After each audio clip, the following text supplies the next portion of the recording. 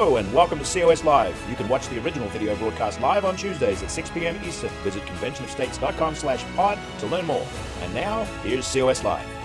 Well, hello, COS supporters, and welcome to a very special edition of COS Live. We are covering the elections tonight. We have a bunch of COS activists that are going to be joining us. We have a bunch of high-profile guests that are going to be coming on. We have some national interest reporters. And we have, of course, my co-host, Rita Peters, who is also the Senior Vice President for Legislative Affairs. Rita, it's an honor to be with you, to be with the many guests that we're going to have tonight as we watch election results come in. My first question before we get into the agenda and introduce some of the guests is, how excited are you right now to watch this historic election night with our grassroots? I am so excited to do this program with you tonight, Andrew. As you know, this is our first time ever doing anything like this live election coverage. So I'm going to ask for everyone to be super gracious with us. We've never done this before. We're trying something new. And one of the mottos of our organization is act, learn, and adjust. So I'm sure you're going to see us doing that some tonight on the program. But most of all, Andrew, I'm just really excited to see what's going to happen in these elections all over the country tonight. I think it's going to be a really historic night. I think it's going to be a historic night as well. And as we hear every single election cycle, this is the most important election of our lifetime. I've been hearing that ever since I turned 18 and voted in my very first election. Just to do a quick run through, Rita, of what we're going to be doing, the agenda that we have tonight. We have some grassroots activists that are going to be giving us some reports from their state, key races that they're looking at. We also are going to have some high-profile guests join us to give some election analysis nationally. So at the top of the hour, we are going to have Rick Green join us. He is going to give us some early night election analysis. Of course, Rick Green is a dear friend of Convention of States. He's called America's constitutional coach. So he'll be here at the top of the hour. Then at the bottom of hour 2, we are going to have Michael Farris. Yes, you heard that. We're having Michael Farris join us. Of course, he's going to do some election analysis as well. Michael Farris is the president of Alliance Defending Freedom, and he's also the one of the people that co-founded Convention of States. So he is a darling among the grassroots at Convention of States. We're going to be joined by him at the bottom of hour 2. We also will have Rick Santorum hopefully join us. He's very busy. He's on Newsmax and other places. So we are hopefully going to have Senator Rick Santorum join us as well. And of course, we want to have our grand poobah, COS president and co-founder, Mark Meckler. He is going to be joining us as well. He'll be tuning in from the Daily Wire headquarters. So hopefully we'll see him at some point in hour 2. Like I said earlier, though, we are going to have our grassroots activists who are going to be telling us what they're seeing on the ground. And that's really the key thing to remember, that we are looking at state races right now. But we know that you also are very interested in what's going on nationally. So we are going to have 2 national interest reporters who are going to be keeping an eye on important national races that are at the federal level. We're going to have Jackson Allen and Lana Burkhart, who are going to be giving us updates, what's going on nationally, because right now the Senate and the House of Representatives, power for both of those hangs in the balance. So we are going to see who is going to have control at the end of the night. Jackson Allen and Lana both are part of the Emerging Leaders Program. Jackson Allen is the intern coordinator for that program, and Lana Burkhart is the social media intern. It's great to have both of you. What races are you both going to look at tonight? And Jackson, you go ahead. Well, thanks, Andrew. Yeah, thanks, Andrew. Great to be with you guys. Yeah, we're already seeing some things come in. The Kentucky Senate race has been called for Rand Paul, Indiana Senate race for Senator Young, South Carolina for Tim Scott, and the South Carolina governor race for McMaster as well. So already seeing some stuff being called. Ohio governor as well for DeWine has been called.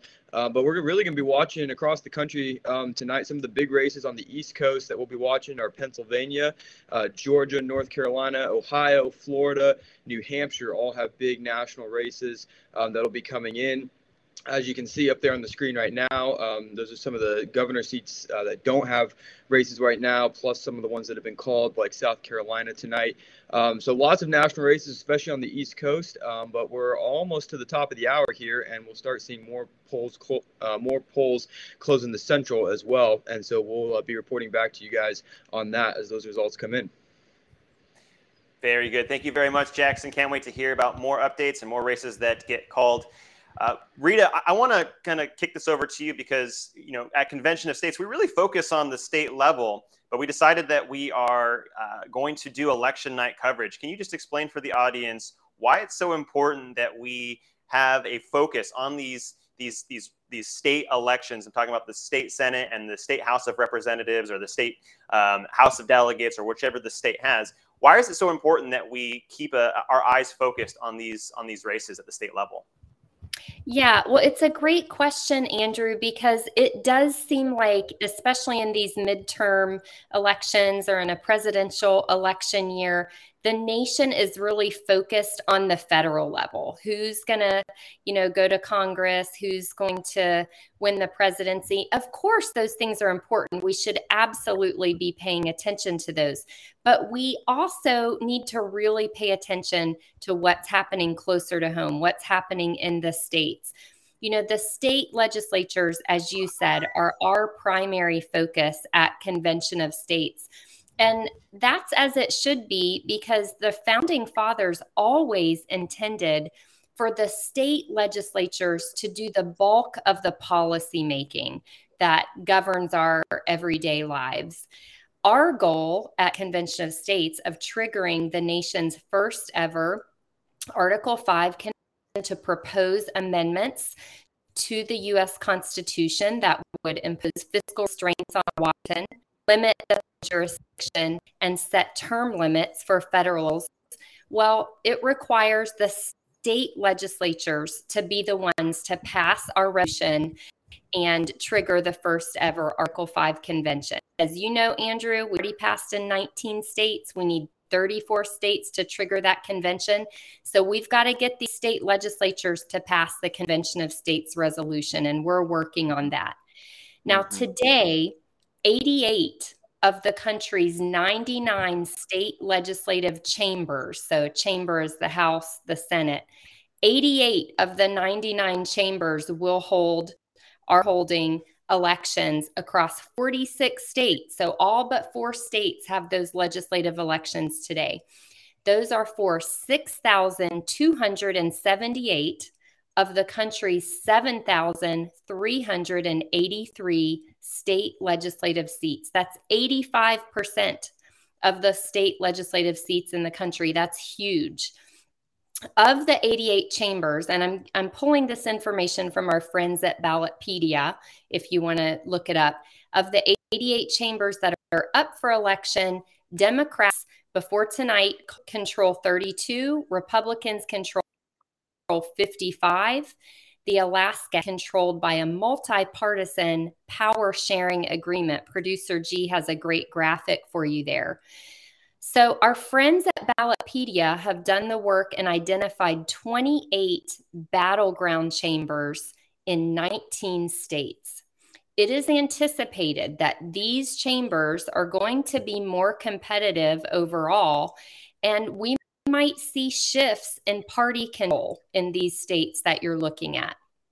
Now, as far as my perspective as the senior Vice President for Legislative Affairs with Convention of States, I'll tell you, I'm just going to let you in on the ones that I personally am most interested in, and there are 12 for me. They are Colorado, and they're in alphabetical order here, roughly, not order of importance, but they're Colorado, Iowa, Kansas, Michigan, Minnesota, Montana, Nevada, North Carolina, Ohio, Oregon, Pennsylvania, and Wyoming. Those are the ones that I'm sort of on the edge of my seat to see what's going to happen. And Andrew, before we go to our guests and talk about results that are breaking in some of these states, as you said, we are a grassroots organization, and our grassroots teams have been busy throughout election season this whole time. Okay, so we have several of our grassroots leaders ready to report on what they're seeing in their states, how the elections are going there, what they expect, and just what they've been doing in election season. I'm going to introduce some of them in just a few moments, but producer G's telling me we have Rick Green right now. Mm-hmm. So let's go to Rick Green. Rick, thanks so much for being with us tonight. How are you? Kidding? I hang out with Convention of States people anytime I can. And on a night like this, after all the work Convention of States folks have put in over the last year, I am thrilled to be with you. Absolutely. So glad to have you. Yeah, we're so happy to have you back, Rick. It's been a while since we had you on COS Live. Just for those who may not know you, although I doubt there are many people within Convention of States that don't know your name because you are America's constitutional coach. So there are many people that know you. You're a darling within Convention of States. We love you. We love how our organizations are so close together. But you are the president of Patriot Academy. And, we want to get your perspective tonight because you know a lot about politics. You got your pulse on what's going on in America. You got your pulse on what's going on with the Constitution. Polls are closing in Ohio, Pennsylvania, Michigan, Kansas, Vermont, Delaware. Several other states have already closed as well. What do you think? What's your early night kind of outlook? Is this going to be a good night for America? It's going to be a phenomenal night for America, and it wasn't easy to get here. I just want to stress that. It has been the hard work of all of us on boots on the ground all over the country, in our communities, knocking on the doors, making the phone calls, talking around the fire, talking around the coffee table, everybody's been putting in the effort because they care about the country. And thankfully, the left is spoiled. They can't control themselves. There's no self-control. They go too far, and they went too far. They woke up the giant. And the good news is the giant has responded, and I'm talking about those, red, white, and blue Americans out there that still love the country, still, read the Bible and still love the Constitution and believe in parental rights. They've been awakened. And so we've been feeling this for weeks, but I tell you guys, I think the momentum exploded in even just the last week or so. Joe Biden saying no more coal plants, you're not going to drill anymore. I mean, all the crazy stuff that they have been saying and doing. And I just want to say this. I know there's going to be a lot of races talked about tonight. And, of course, Mark's got his finger on the pulse far better than I do on so many races all across the country. So you're going to hear about all these different races. And clearly everybody's focused on the control of Congress. And I think definitely, we're going to win the House. It could be a 40 to 50 seat margin. It could be phenomenal. It could only be 10 or 15. What we're going to find out very shortly. And I absolutely think we win the Senate as well. As few as 52, 48, as good as, possibly even 55. 45. But the one I want everybody to focus on, because like you said, the Constitution's my passion. If we want to restore a constitutional republic, if we want to restore federalism, the governors are the most important races to watch tonight. And the most important one to watch, the bellwether, the one that I think will have the most impact on the future of this country because of a restoration of federalism, is Arizona and Kari Lake. Now, this is pretty much a foregone conclusion based on the polling as of the last week or so. She's way ahead. That was not the case just 6 weeks ago, guys. She was losing just 6 weeks ago. When she won the Republican nomination, it was, wailing and gnashing of teeth. Everybody thought, you had all these establishment Republicans saying, no way she can win. You had, the left just going nuts. She has done a master class for the last 6 months on how to run a campaign, how to handle the media, and most importantly, she has quoted the Constitution over and over and over again. Article 4, Section 4, it is the federal government's job to seal the border. They have not done it. They failed. Article 1, Section 10 kicks in, and the states can do it. She will be the first governor in America to actually use that clause in the Constitution to seal the border in Arizona. That will force Governor Abbott to do it here in my home state of Texas. He's going to win big tonight over Beto O'Rourke. And because of what Kari Lake will ultimately do in Arizona, he'll be forced to do it in Texas. And those are big, big, big signs for us restoring the constitutional republic. So I got to emphasize Kari because I really think that's the one that is the linchpin for restoring federalism in America. A ton of other governor's races that Schmidt, he understands federalism. There's just a lot of good ones, but I got to single out. I've never met Kari. I've been on a program with her before, but I'm telling you, my wife and I, we have followed her closely because we see so much hope in what she represents for America. That's great. I love the idea of governors who know and revere our Constitution. That sounds amazing. And so governors are so important for federalism.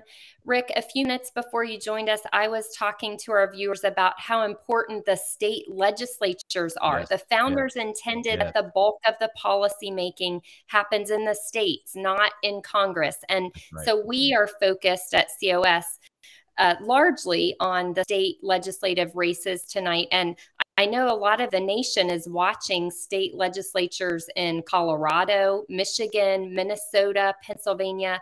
How important are those races, particularly in the states where we could see a shift in party control? Well, right back to federalism for me.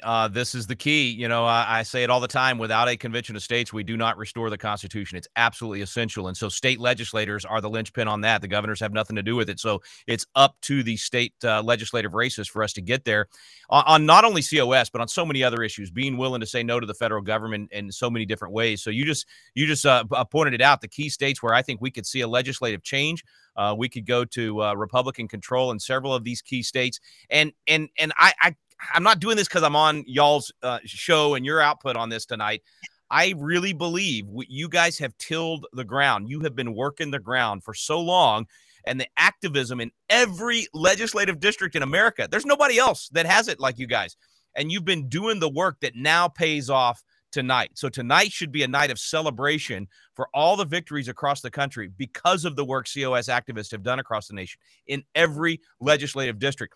And I've got one personal one that I'm watching tonight, West Virginia. My one of my students, Elias Coop, is running for the legislature there. But there's a ton of them. I mean, we can't name them all tonight, of course, but I do think you could see some shifts in those legislatures. And even if we don't actually flip a couple of those chambers, the gains that we're making, and I don't know a nice way to say this, the muscle that we're showing, that they should pay attention to what we're doing is gonna pay off in spades in the legislative sessions in 2023. So those are big. You're spot on. Mm-hmm. Rick, so you mentioned earlier, you talked about how the polls really started tightening and how Kari Lake is just so far ahead of her challenger. And you talked about how the polls are starting to get tight right now. It's still pretty early to know what's going to happen, whether it's going to be a red wave, a red tsunami, or as Steve Deace has said it multiple times, a red wedding, where we see just a realignment in the political atmosphere right now. But just kind of what's your perspective? Can you give us some analysis on what the results are going to mean tonight if we see something like a red tsunami? Well, I'll tell you what my prayer is that all the people that put the hard work in up to now do not go to bed tonight thinking, okay, we worked so hard, it's all done. You guys go do a good job. We got you elected. That's the worst thing we could do. What we have to do is say, okay, look, we got results, man. What we did paid off. Now we're going to double down. We're going to dig in even more. And essentially, what I would say to all the activists out there is now it's kind of like it's kind of like the off season in a way, right? We just did all of these elections. A lot of good people are getting elected tonight. And now it's time to go back to spring training. It's time to dig in and practice and get even better, study more, become students of freedom even more, learn these things so that as we enter that next cycle, we're even more prepared. Be involved in the legislative session. Stay in touch with those legislators that you've made friends with and that you've campaigned for. So what I hope it means for America is not just an inflection point where we have a chance to turn the tide, but a moment where America gets motivated and inspired. They see that the results do work. Because you guys know this, a lot of our people are very concerned, and they should be concerned. There's a lot of election shenanigans already going on today, a lot of problems with voting machines, all that stuff is happening. And so a lot of our people have said, a lot of citizens have said, I'm not going to participate because I don't think my vote's going to count. They're going to steal it from me or whatever. And we've all said the same thing. No, you stay, you press the gas, you stay involved. We've got 80,000 volunteers on the ground right now, 1 million people, all these people that have gotten involved to be poll workers and all these different things. We're doing everything we can to ensure the integrity of the election. So what people have to realize is tonight, it's not over. Tonight, it begins. It's going to be a motivator for all of those activists to say, okay, we won that. Now we're going to double down. It's time for the next inning. It's time for the next battle. I hope that's what happens, and they're encouraged because they get to see the results. You guys remember what happened when Virginia came in. Everybody had been so upset about the 2020 elections and so concerned about all the things that had happened. What Virginia did for us was it showed that even in a blue state with all the easy to cheat laws, that conservatives could still win. Constitution lovers could still win. And that gave people hope to stay involved for this election cycle. I think after tonight, you take the encouragement and the inspiration of Virginia and you multiply it 100-fold. And that's what's going to happen after tonight. We're going to see even more activism going into 2023. Yeah, well, I am proud to be a Virginian, Rick, as you know. Thanks for giving us the shout out. So you are so right. I think that sometimes, I hear people talk about elections and voting. Of course, it's, the basic civic duty is to go out and vote on election day. So we know that. But I think, unfortunately, some people think that their civic duty ends after they vote on election day. And I love hearing you talk about, no, we're going to double down after election day. What are some of the things that good citizens need to be doing after the election is over? Yeah, I think sometimes we approach our citizenship the way I would argue bad parents approach parenthood. They think the bare minimum's enough, right? If I give them food and I clothe them and I have a roof over their head, I'm done. Never mind all the love and the teaching and the training and the shepherding and training them up in the nurture and admonition of the Lord and all the things that we should do as parents. Citizenship's the same way. Voting is like just barely doing the minimum. You put a roof over the kid's head, you gave them food and clothing. Now we got to do way beyond that. We've got to actually be building those relationships with those state legislators. We got to be showing up to testify in the committee hearings at when the legislature meets. We've got to be gathering together in our communities and building community with our friends and family and neighbors during this off season, if you will, as we enter this off season. That's why the biblical citizenship in modern America, the Constitution classes, that's why those are such a key component, and why that partnering with Convention of States and Patriot Academy has been such a big deal, because it gives people a reason to come together and learn more and then act more, have more action items and more things they can do. A lot of people watching tonight, they've watched these election returns and they watch this election cycle and they've been thinking, maybe I should run for school board. Maybe I should run for city council. And so I think you're going to see that next level of civic engagement where citizens are saying, I'm not just voting, man, I'm making phone calls. I'm knocking on doors. I'm joining Convention of States, and I'm going to work for my state to call for a convention. I'm going to work for school board races and city council races and maybe even run myself. Another one I would encourage people to do, start a Salt and Light Council at your church. Create that community within your faith community that's saying, how do we apply our faith in the civic arena? Because the civic arena is not only not off limits, it's a critical part of our faith, of our living out our faith. As Charles Finney said, we should do our duty to our country as a part of our duty to God. So there's so many ways people can get involved. And again, not just, kissing up to you guys because I'm on your show, but being a part of Convention of States, you're going to constantly find new ways to be involved. It's not just passing the resolution in each state, as you guys talk about, and as you know, it's all the other action, all the other things that Convention of States is doing to keep people plugged in and give them the track to run on so they don't have to go figure it out on their own. That's the beauty of this. So, man, we could list a million different things they can do. Most importantly, stay plugged in with COS, and you'll have a great community to do those things with. All right, Rick, we got one more question for you before we let you go. We've talked about the connection between Convention of States and Patriot Academy and how you and Mark are such good friends. And many of our people that are tuning in right now, they know that you were recently at the Reclaiming Liberty Summit for Convention of States. Can you just tell us a little bit about that experience for you? What was it like being on stage? What was it like mingling with some of the grassroots there? And just kind of give us your overall perspective of the summit itself. Well, it was incredible. First of all, so big. There were so many people that came in from across the nation. I have to set up this answer, guys, by admitting that I am the sap in my family. Okay. So when Kara and I watch a movie and it's a cry moment, she's not the one crying. I'm the one crying. So I do cry easy. Okay.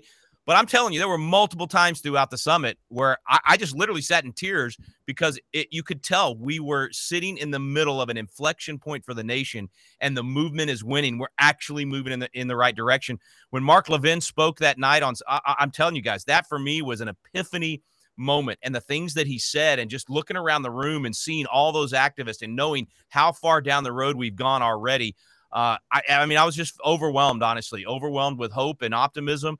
The people that would stop me in the hallway and say, hey, we've been doing biblical citizenship. This one lady stopped me, guys. I mean, she stopped and she said, I've never done any speaking before, never done any of this stuff. and I took the one-day Constitution class that you guys created for the schools. And she said, I took that and I did it in 6 different classrooms, 140 different kids learned the Constitution. She said, I never would have done anything like that if I had not been involved with Convention of States and Patriot Academy. I just had story after story after story like that. So for me, I came home, honestly, a little emotionally drained, just in a good way. I mean, it was just a powerful, powerful weekend. Kara and I are so thankful for you guys and what you do, and to all the people that were at Summit. Thanks for creating such a great, really a weekend that inspired everybody to go back into this next round and be ready to press the gas, because we still got a lot of work to do, but we've got an amazing team to do it with. Well, thank you so much, Rick. It's been a pleasure kind of getting your analysis on the early election kind of results that are coming in, and just what you think is going to happen for the rest of the evening. Can't wait to have you back on another COS Live. Thank you so much. God bless you, brother. You bet. You guys have a good one. God bless. Good night. All right. So, Rita, I know we have some grassroots activists who are kind of waiting in the background, who have their eyes on some key races. I think, can we bring them in and just kind of talk to them for a few moments and do some breaking news updates?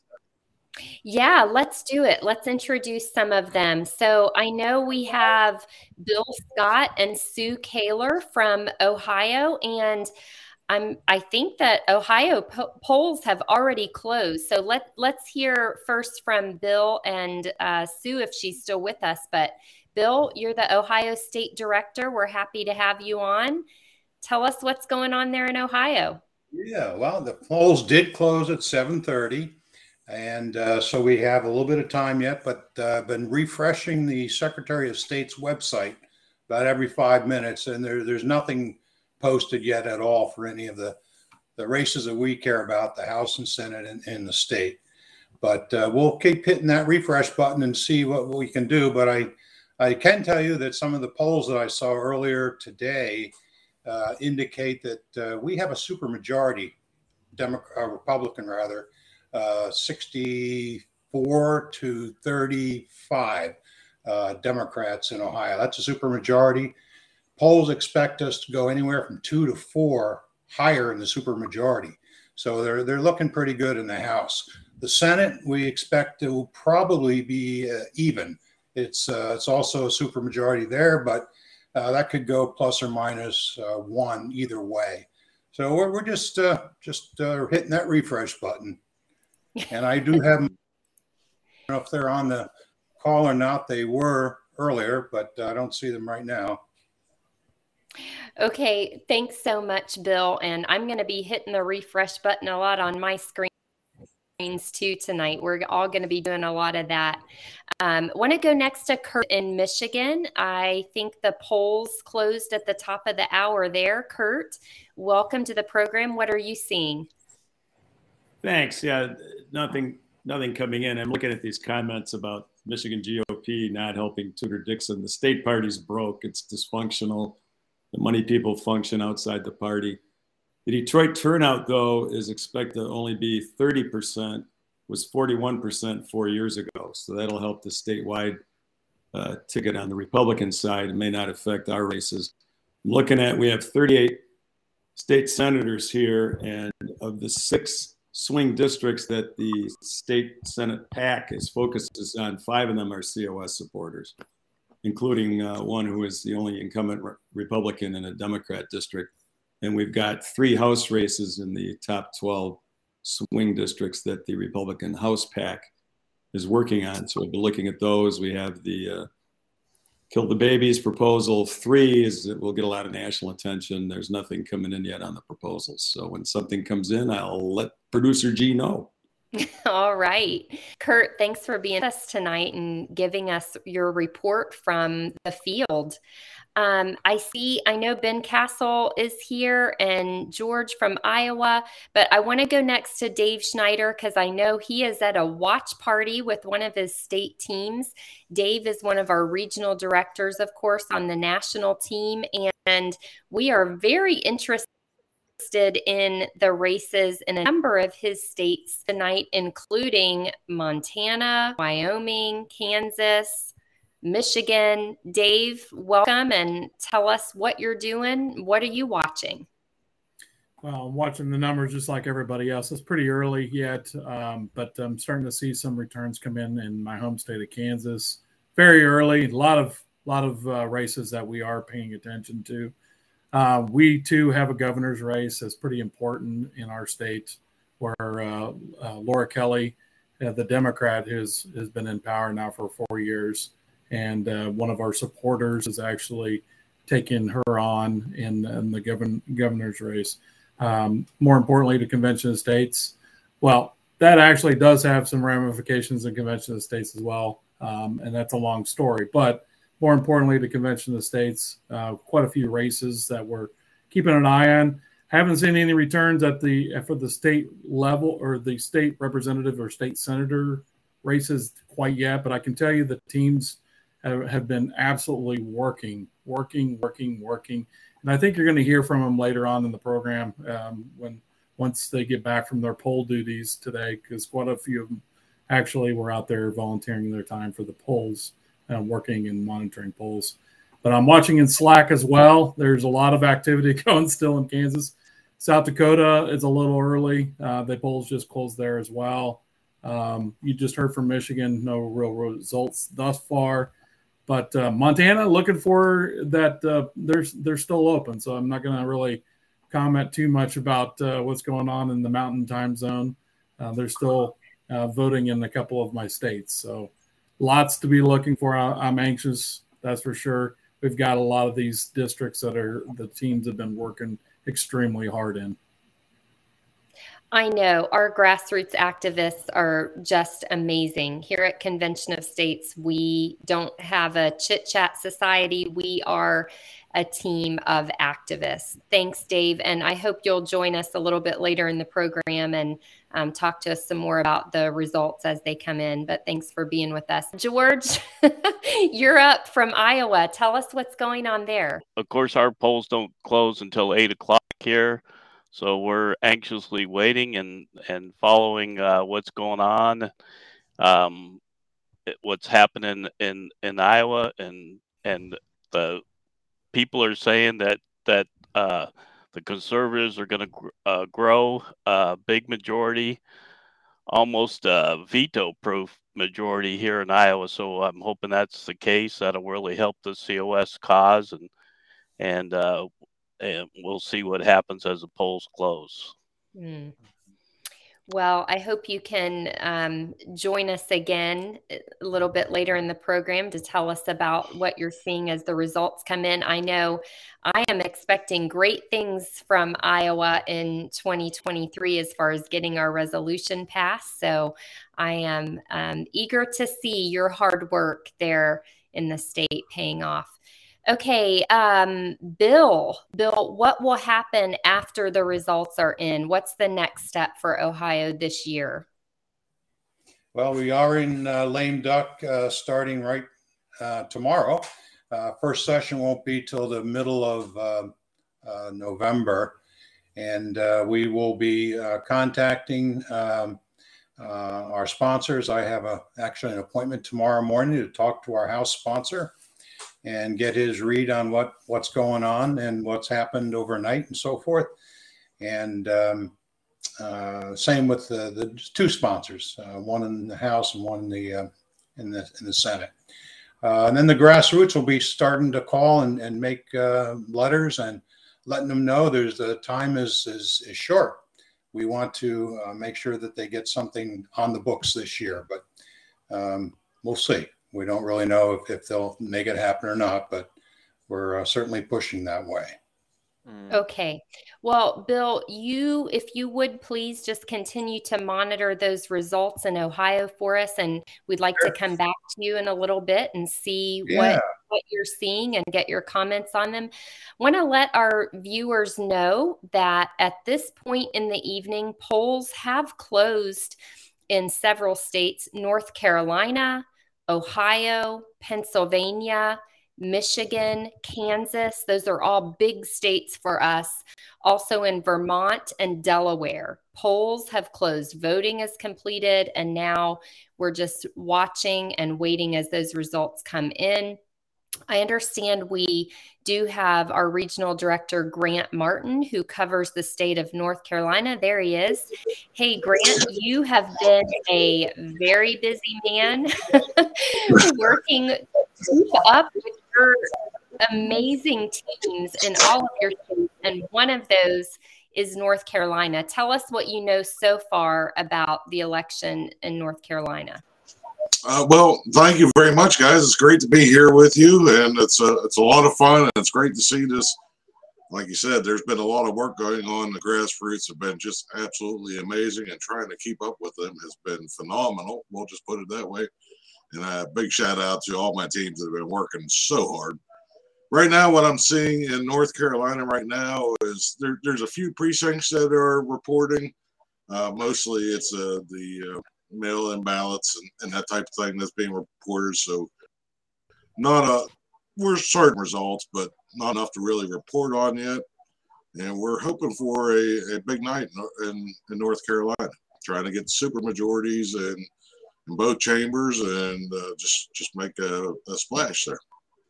Well, tell us about some of the things that the North Carolina team has been doing. I know it's amazing. I was so impressed as you were sharing some of it with me earlier today. Oh, they have been working so hard. First off, they participated independently on 31 campaigns for both the House and the Senate. 19 of those in the House, 12 of them in the Senate. And I'm looking over here at my screen because I'm trying to remember all the statistics, but they actually knocked on 4,464 doors. Absolutely amazing candidature for COS supporting candidates. They've made 8,558 phone calls, sent 58,000 texts, and sent almost 29,000 emails. I mean, what's going on in North Carolina there with that team is absolutely amazing. Really blown away by it.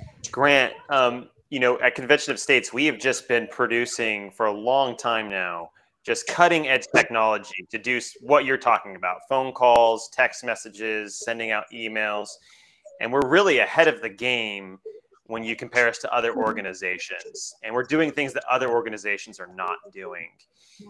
Many organizations, they focus on marketing, they focus on ads, they focus on getting on television and stuff like that. But we're actually doing things like peer-to-peer texting, and we're doing things that are like on the individual level. Can you just talk a little bit about that and just how influential it is when it comes to things like get out the vote?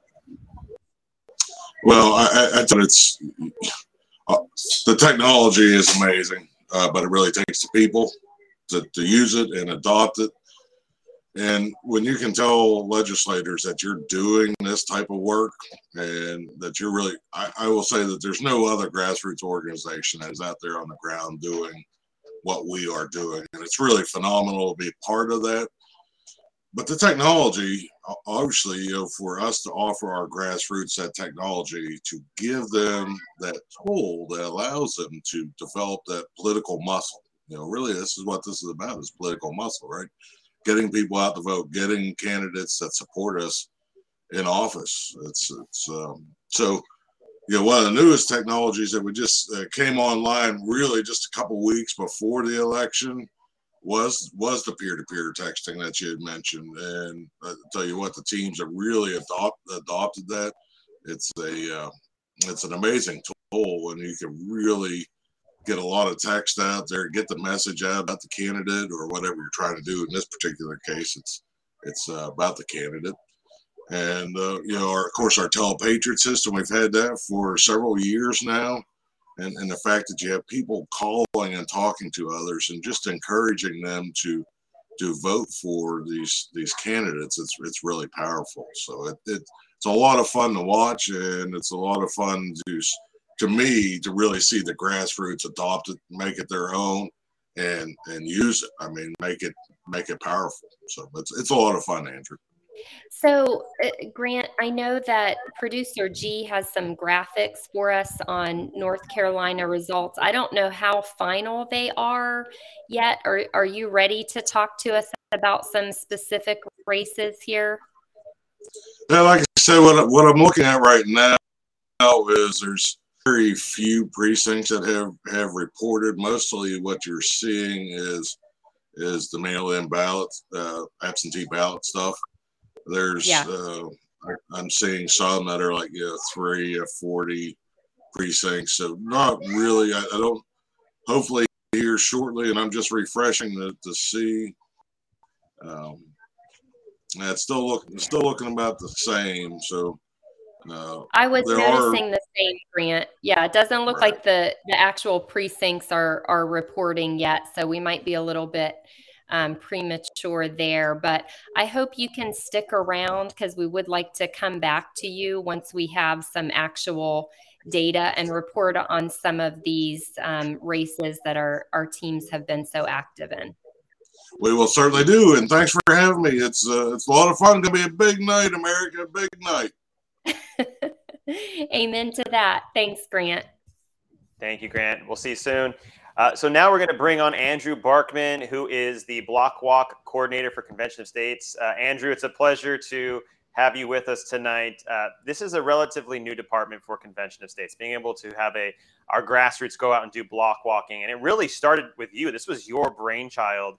Can you share your story, how you got plugged in with Convention of States, and how this block walking phenomenon has kind of just really taken off for Convention of States, and maybe speak to how successful it's been since we implemented it?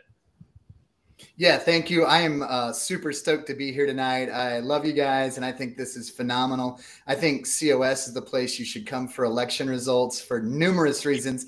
One of them being that we are covering races that nobody else is covering. Another being that we have the volunteers in the races. So this isn't just people talking about esoteric ideas about the philosophies of government.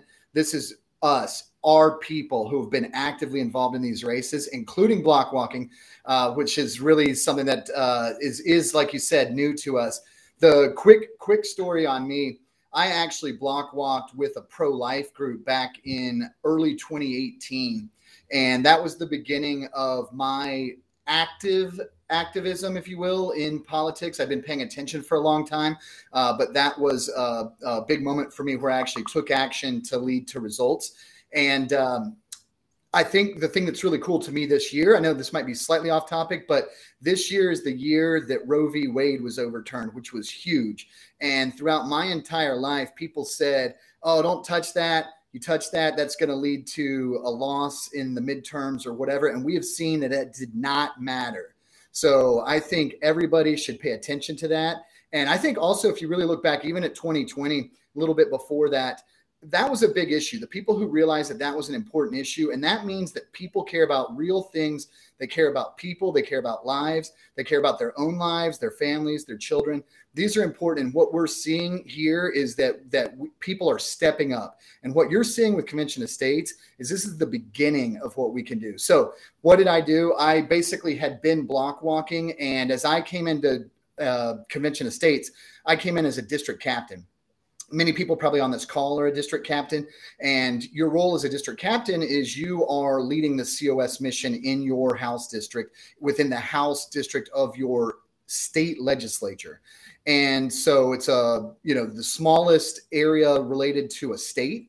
And this is a really important thing because one of the beauties of what Convention of States has done is we have developed volunteers and leaders, but we definitely have volunteers in every House district in the country. This is amazing. This is something no one else has. Another thing that's cool is this is what the founders came up with, right? They wanted the states to be able to check the power of the federal government. And who did they think was the best group to do that? It was the state legislatures. It was the group that's the closestly tied to their own constituents.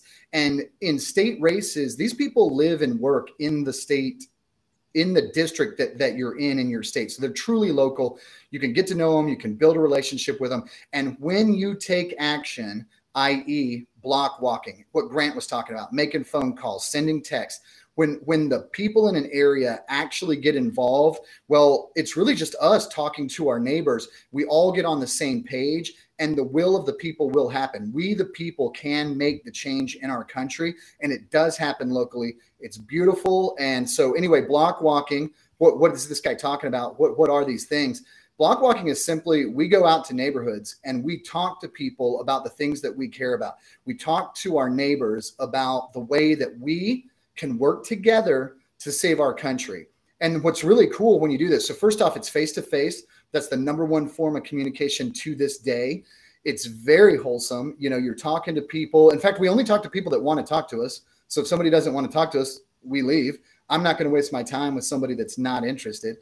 So we go to our neighbors. We tell them about Convention Estates. Many people to this day have not heard about Convention Estates. So we're bringing them new information that is just, it shows them that there is a peaceful, legal way to save our country. And really all it takes is that all of us get together. We all want it to happen. And then the legislators will respond to that. They definitely respond when they see a group of people who are organized and taking action that leads to results. And so what block walking is all of those things.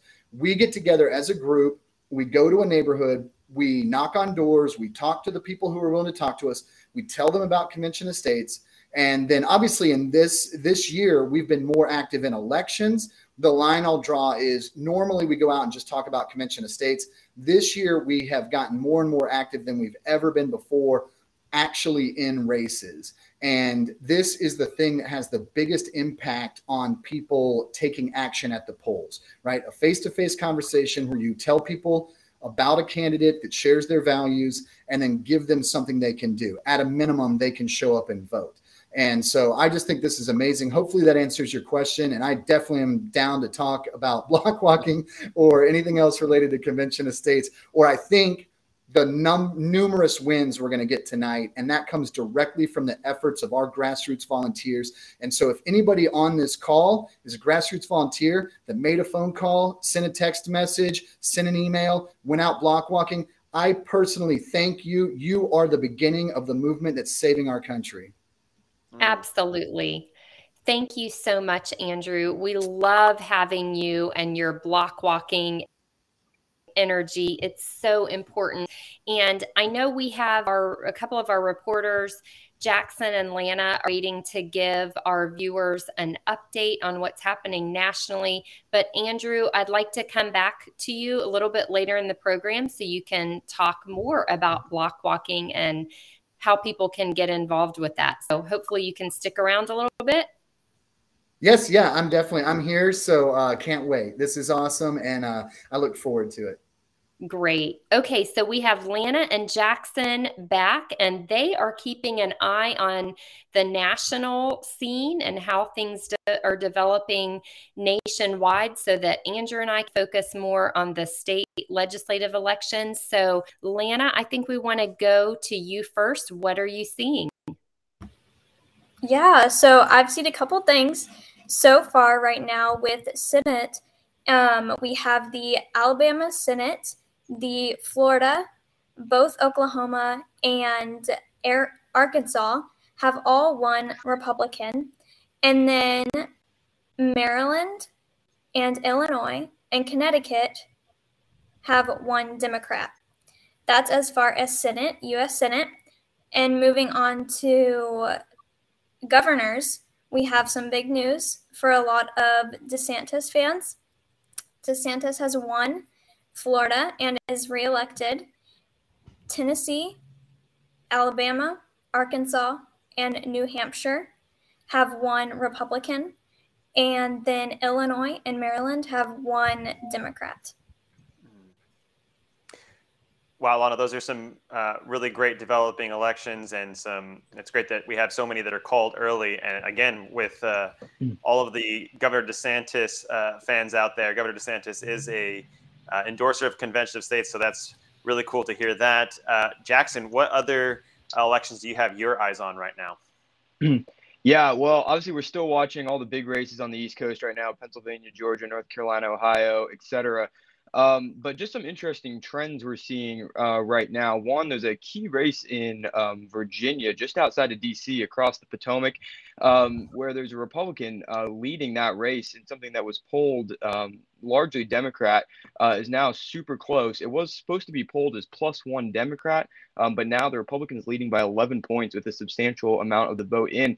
And that's actually something that is happening throughout Virginia right now in 3 or 4 House races there. So we'll keep an eye on that. Another big thing right now is in Florida, looking at some of the trends there. Miami-Dade County, something that's been a Democrat stronghold for years. We've heard about this rumor coming into the election, but it has gone very far to the right compared to where it was. So now it's a Republican county right now. This is something that DeSantis lost by a lot, but now Republicans are winning it.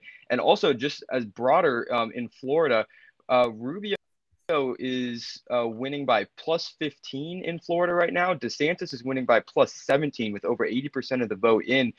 Even if those don't hold exactly, this is something that is a huge change in Florida from where we were at just a few years ago, with DeSantis barely winning that race just 4 years ago. So huge trends right now. Definitely from the beginning here, looks like a little bit of a red wave in Florida, and the Latino vote in Florida is really picking up for Republicans, especially in South Florida.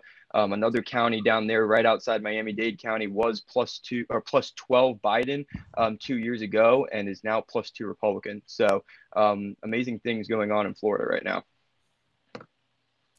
Wow, that's great. This is a really exciting night. This is so much fun that we get to be here and do this. And Jackson and Lana, thank you so much for doing your reporting of what you're doing. So again, we can stay focused on those state legislative elections, and we'll be coming back to you in a little while for more news on the national front. Rita, I want to go back to what Jackson was reporting, because I think it really can give us an early indication of how the night is going to go. He said that Governor DeSantis won his reelection, and right now he's at +17. What is your make of that? +17 in that state. He narrowly won when he went against Andrew Gillum by only a few points. So now he's at +17. What do you think that says about him and just where we're going to go for the rest of the night? Yeah, I think it says he's doing an amazing job, and people want to be free. So yeah, it's an exciting night to be sure. Producer G is saying we do still have Andrew Barkman on hold. So let's bring back Andrew, because I want Andrew to tell our audience what to do if they want to be involved in block walking. Do you have to have any special kind of skills or abilities? Do we offer training for people who are interested in that? Andrew, how do people get involved?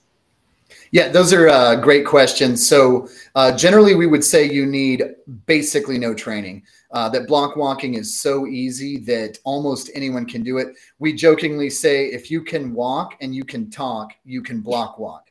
And so literally it is very, very easy. In essence, I'm going to kind of describe it to you right now. We would go up to a house, we knock on a door. If you don't hear anything, if you don't hear technically we would ring a bell. If you don't hear anything, you don't hear dogs barking, you don't hear a bell, then we would knock. We wait about 7 Mississippi. If someone comes to the door, we have a script. So a lot of people are worried about what would I say at the door to this person. And we actually have a script that we follow. It's very basic. It covers the basic concept of convention of states, because this is the first conversation that most people have had. It's the first time the person at the door is hearing about convention of states. So we have a script that's very easy to learn, easy to say, easy for the person at the door to understand and digest. And so anyway, we have a script. You just basically follow that. Obviously, you can put it in your own words, but that part is very easy. At the end of the script, if the people like what we're talking about, if they like the concept of we the people through the states limiting the power of the federal government on things like term limits, on things like fiscal restraints, on overall scope and power of the federal government. Where are decisions made? Are most decisions made locally or by people far away that have no connection to the area you're in? These are all very common sense topics that most people understand and agree with. And so if they agree with it, by the way, about 80-90% of the people we talk to love what we're talking about.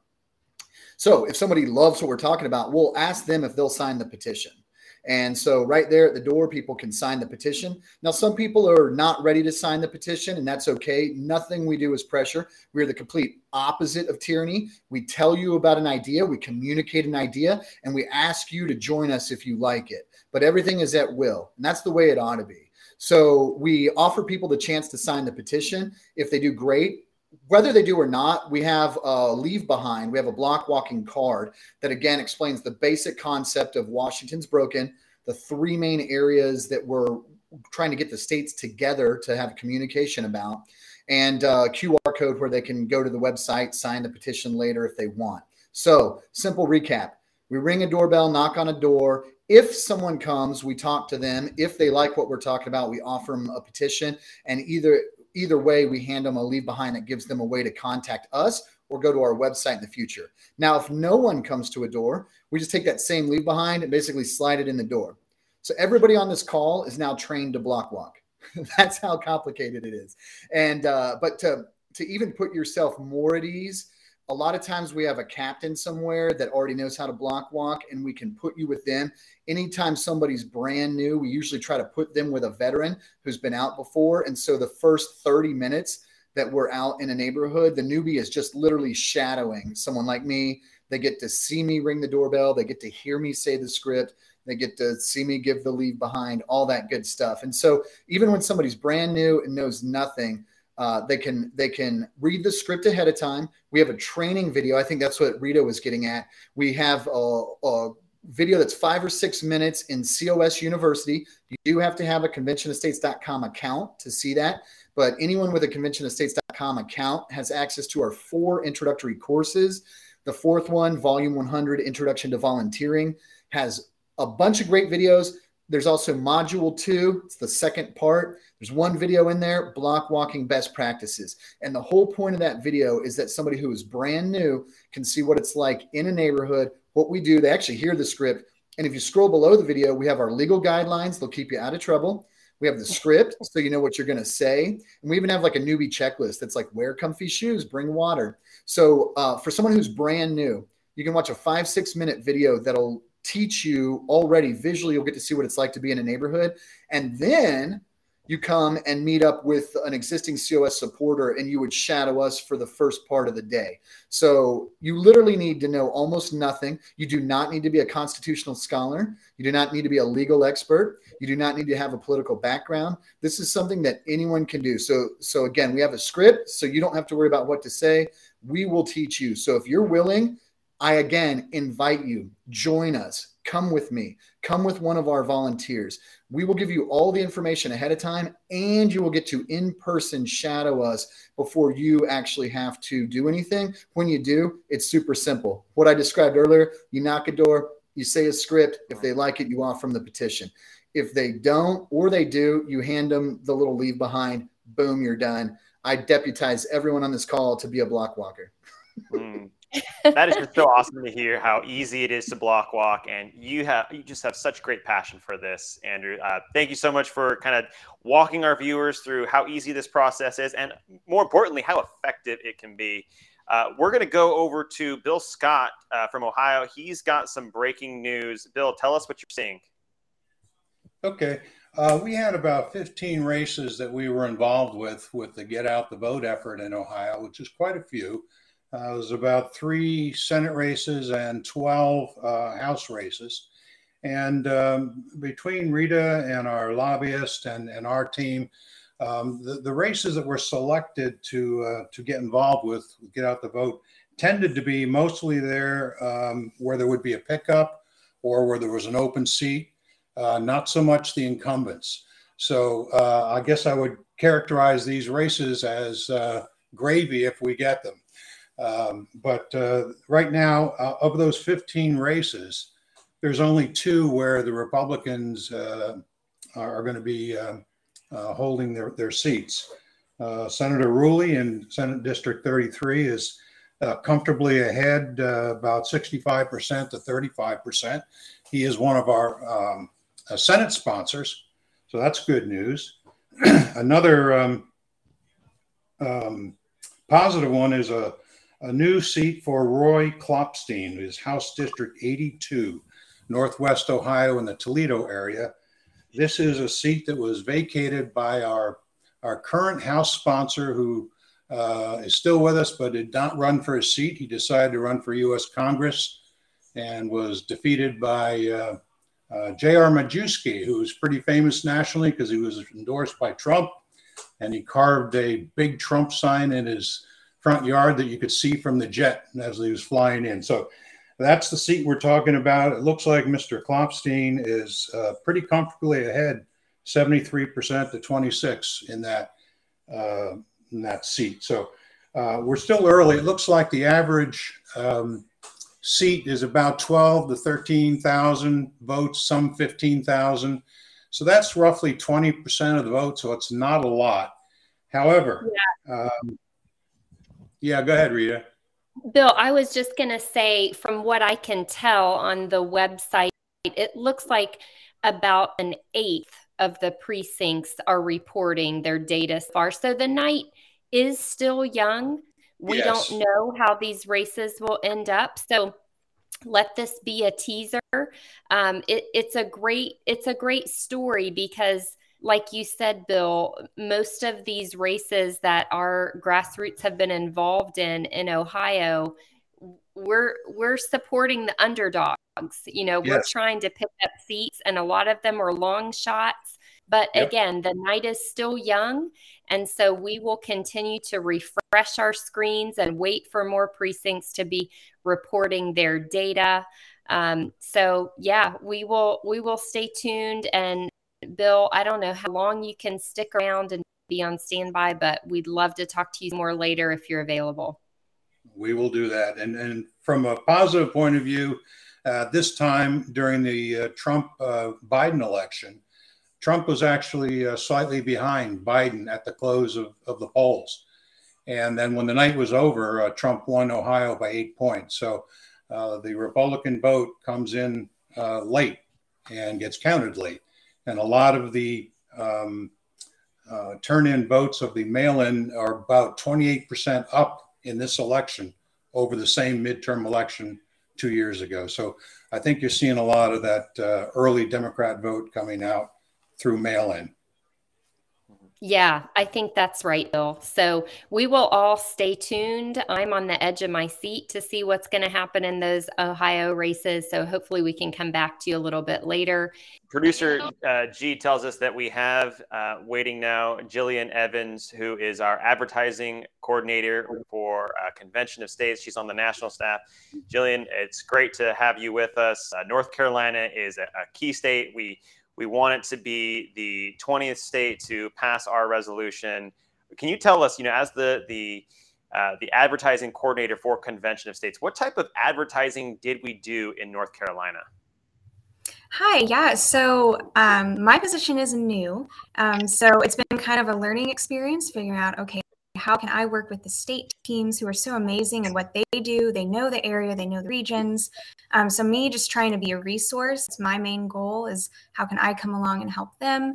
And so what I did specifically for North Carolina was I set up a lot of radio ads. So we had 5 different stations for 6 different candidates, and we had over 120 ads go out in the last 7 days. And with specific candidates in mind, specific districts that I worked with Grant and Martin on, and Rita and Jeff Groh as well, and Jeff Kilgreen. And so there was a lot of us that came together and collaborated on, okay, what stations would have the best reach for this? where are a lot of our listeners going to be at? Where can we reach new people at too?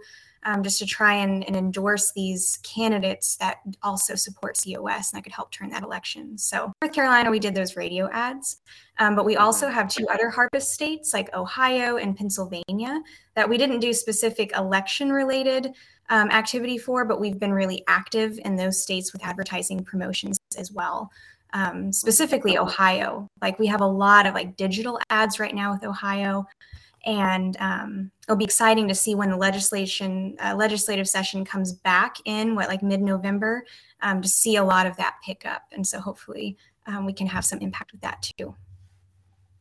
Jillian, tell us a little bit about why this type of strategy is so important. Why should we do radio ads, and why should we do these type of advertisement that is targeted in specific areas in North Carolina? How is this going to benefit us in getting North Carolina passed?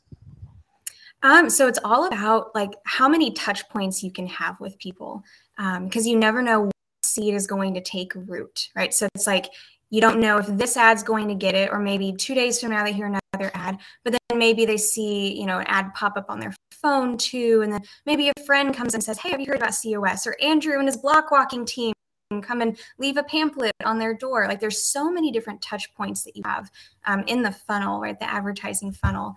And so this is just one key way of scattering those seeds where you don't know who you're going to hit. You don't know how you're going to hit them, but you are getting your message out there in ways that you'll never know, but it's getting out. And it might be the start for somebody. And it's a mass way to get a message out as well. And it's consistent. It's the same ad over and over and over.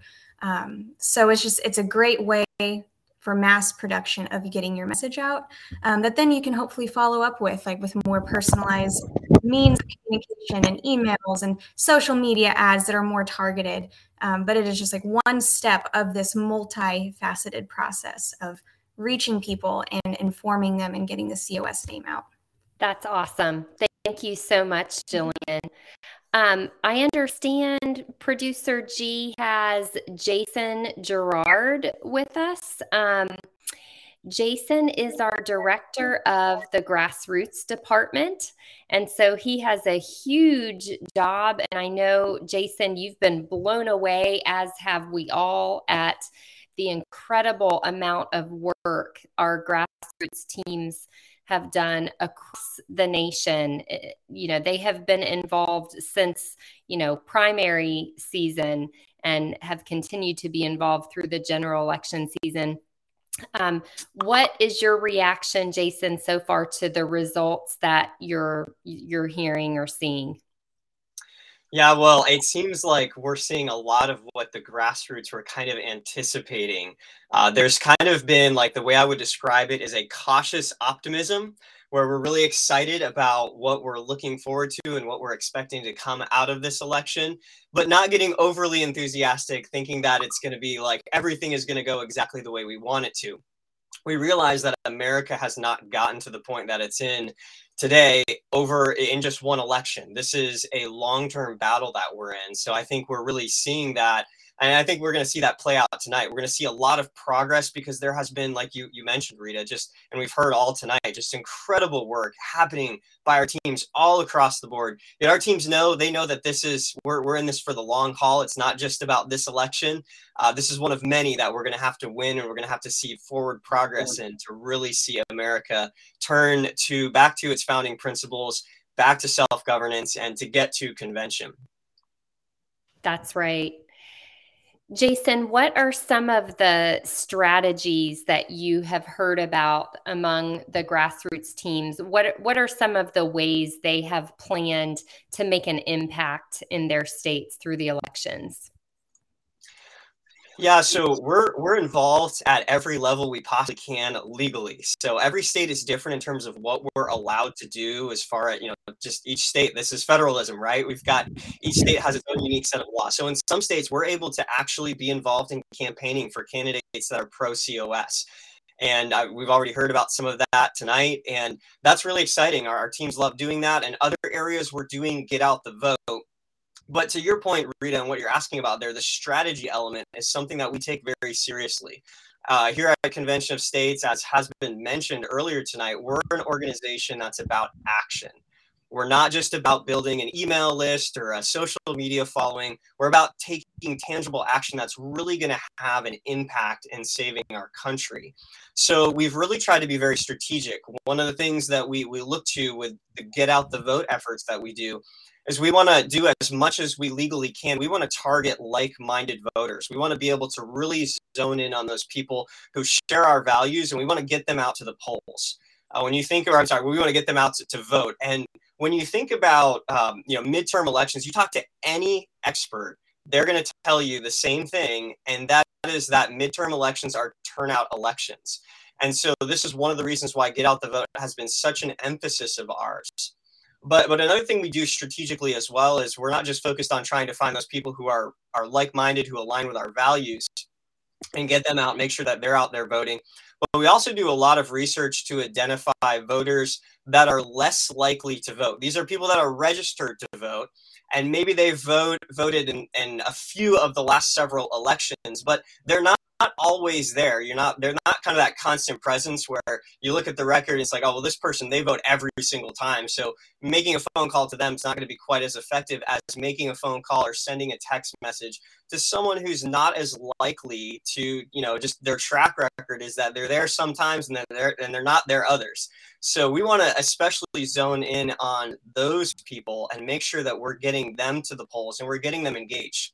One other thing I'll just say that is always really exciting to hear. I love talking to the grassroots. I love hearing their stories about the calls they're making, the people that they're talking to. And I was really blown away. When you think about Get Out the Vote, a lot of it's a numbers game, right? You're calling. And our grassroots have called tens of thousands of people in all of these different races. But it has been great to hear some of the feedback. People who are saying, you know what, every person I talk to says that they're getting out to vote. When I ask them, are you going to go vote in this election? They're saying, yes. I didn't have a single person that said they're not going to vote. So that has been some really positive feedback that we've heard. Another really positive thing is we've had people ask us and ask our volunteers and say, well, what is Convention of States Action? What are you guys all about? How can I get more involved? And that is really exciting too, because not only are we getting people out to vote, but they're getting curious and they're saying, wow, someone took the time to give me a call. This is obviously very important to them. Maybe I should be more involved as well. So I think we're seeing some really exciting things happen as the American people wake up and get more involved. Jason, just a moment ago, you were talking about, stories and your connection to the grassroots and, just how involved they are in this election. Can you tell us just some stories of those heroes that are out there? Anything that comes to mind?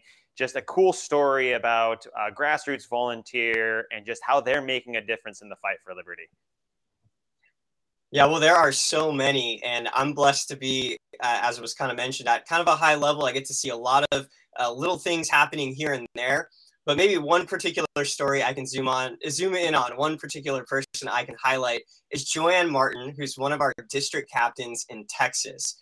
And she has built one of the largest district teams that we have. She has around 50 active volunteers that are there in her district working with her as they work to educate people about Convention of States, to educate people in constitutional literacy, to get them involved and engaged. So not only has she built this incredible team, and that's not just something that has happened in the last few months. This is something she's been at for a long time. We're not just an organization that's around come election time. For those of you who are maybe tuning in and you're saying, I don't really know about Convention of States, I haven't heard about this, I'm just looking to get some election coverage. We're here all the time in this fight because we know that it's not just about the election. It's a year-round battle that we are in to save America. So Joanne has modeled that incredibly well. And not only that, she has also been really involved with candidates. She has been reaching out to the candidates, the people running for office there in her district, and not just her district, but surrounding districts. She has had several legislators that she's been able to get to pledge their support for Convention of States, and several candidates that she's been able to get to sign on and say, I will support Convention of States if I'm elected. And that is just incredibly exciting. But even on top of that, and this is our volunteers for you. I could tell we're kind of stacking all of these things that she's involved in. This is so true for so many of our volunteers. They wear many hats. They do many, many different things. And not only that, she was at the polls today as a poll watcher. So this is just a great example of our grassroots. This is what they do. They find a niche, they get involved, and they continue to grow in their ability. You know, here at Convention of States, we love to tell people we want to help you invest whatever time you have that you want to invest in saving the country. We want to help you do that as effectively as possible. Whether you have 20 minutes a month or you have 20 hours a week, you can make a difference, and we will train you how to do that. Jason, thanks so much for making that point, because it's such a great and important one. We have put so much work into this election, and, you know, as much work as we've put into it, we've been really focused on it for the past, you know, few months or so. There's been so much anticipation, but we are an organization of activists all year long, not just in an election year, not just an election season. Why is it so important for our viewers to not just sit back after today's races? What should we be doing as self-governing citizens in the months ahead? Absolutely. Well, let me just start by saying this to all of our grassroots out there that have worked so incredibly hard. I want to start by just encouraging you to take a breather, recover. You all have worked so hard, and regardless of what the results are, here's something that we know at Convention of States. Like I've mentioned several times already, that I'm preaching to the choir with this, but it's so important. This is the long-term battle, and regardless of the results, what does Mark always tell us? We do the work, and the results are up to God. And we work hard. We do everything we can. At the end of the day, we don't have control over the results. That's in God's hands, but we want to be faithful. We want to do our duty. And that's really something that we care about. And you can find great satisfaction in just knowing that you all have worked so hard. You have done such amazing work. And it's kind of like this. I think about this illustration sometimes. If you're on a professional sports team, and this is, I think, unfortunately, how a lot of Americans are. I don't want to practice because the practice doesn't count. Like, it's not like the game. And then they get to the game, and the game, the first game comes up, and it's against a really hard team that, they're not really stacked to win against. So they say, I don't even want to play this game because, there's no way that we could possibly win. This team's way better than us. So I'm just going to sit on the sidelines. I'm not going to be engaged. Well, guess what? If you don't practice and you don't play the games, even the ones that you might not win, you don't get better and you don't win long-term. When it comes to the tournament, you haven't won a single game. So here at Convention of States, we know that every single call matters. Every race, every bit of engagement is a critical part of the long-term fight to save America. So I just want to encourage the grassroots with that. But something that Andrew mentioned that we tell each other back and forth all the time here is that we're just getting started. 2 years ago, as an organization, we got involved in a bunch of elections. I think it was over 200. And now this year, it's over 400. We more than doubled what we did 2 years ago. We are just getting started. And you can almost think about, it's kind of mentioned, I think Rick Green was talking about this, that this is kind of almost like the drafting period, right? We got our players. We're going to figure out what the field look like, what the field of play is going to look like. And now we got to go into spring training because come January, legislative season is coming. And that's really game time for so many of our states once the new year comes up. So we do need to be in the fight. We do need to be vigilant. Definitely take that rest. Don't overexert yourself. Know this is a marathon and you can't just be sprinting. But at the same time, yeah, like you said, Rita, we've got to be ready for what's next. And legislative season is right around the corner. Jason, thank you so much for coming on and giving some inspiration, talking about all that we're doing right now across the nation, how we've just improved from 2020 and where we're at now and where we're going. It's just amazing to see how effective and how engaged our grassroots is. It's something that no other organization has the level of activism that we have. It's just inspiring to hear it from you and to hear it from our grassroots. So thank you for joining us, Jason. Rita, I think producer G says he's got Mark coming in. I don't know if producer G has him lined up quite yet, but we are waiting for Mark to come in. No Mark yet. No. I think, however, we do have Catherine Zemanek. Is that right? Yeah, there's Hello. Catherine. Hi. So Catherine is one of our regional directors on the national staff, and she has a number of states that we are watching tonight, including, well, where do I start? Iowa, Minnesota, Ohio. Catherine, what do you want to tell us about?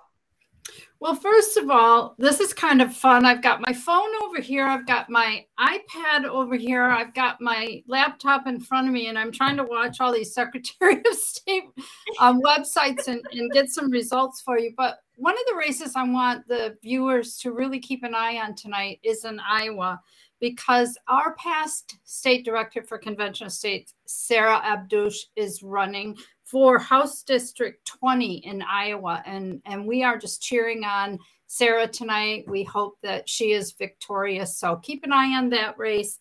If we have reports, I know George is our guy on the ground there, and we'll definitely give a report on Sarah's race as soon as we can. Bill was on talking about Ohio.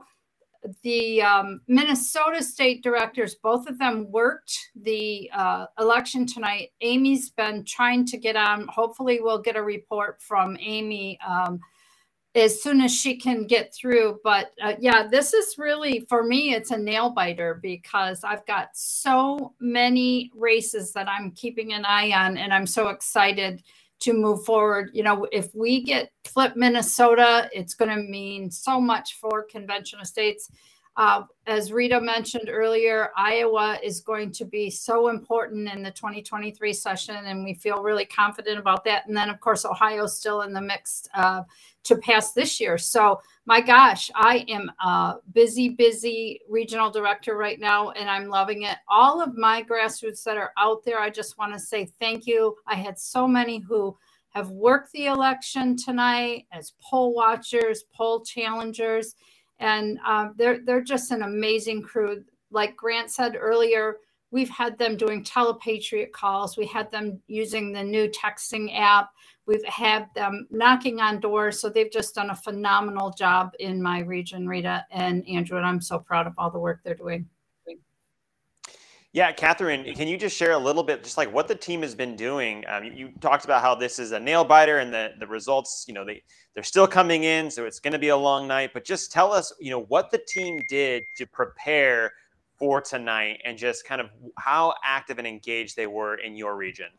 Sure. So it's all been about building relationships with those legislators, right? Making sure they understand, and the candidates, obviously, they understand what Convention of States is all about. So they've been out there building those relationships with candidates, with legislators, et cetera. And they've been going to events, you know, showing up. It really is about rubbing elbows with folks and just letting them know that, look, Convention of States is an important issue to them, and they're all about saving the country. And they have just worked so incredibly hard over the last, 6 months going into this election. I can't say enough about not just the 3 states we talked about, but also Wisconsin. Those folks, even though we passed this year, they've been watching, making sure that they get the right people elected in Wisconsin. Out in Idaho, they're working hard, and you know, we're going to see amazing things in my region come 2023. So I'm super excited about that. Well, we are excited too, Catherine, and I don't know how long you can stick around, but we'd love to come back to you a little bit later in the evening as more precincts report their data, and maybe we can talk about how candidates did in some specific races where our teams were active. But thanks for that report, and hopefully we'll talk to you again a little later. All right, standing by. I'm watching all these races. Hopefully I'll have some news soon. Thanks, guys. Great. Thank you, Catherine. And Andrew, I understand we are going back to Jackson Allen for an update on the national situation. Jackson, what do you have for us? How's it going, guys? Well, we don't have any new breaking news yet.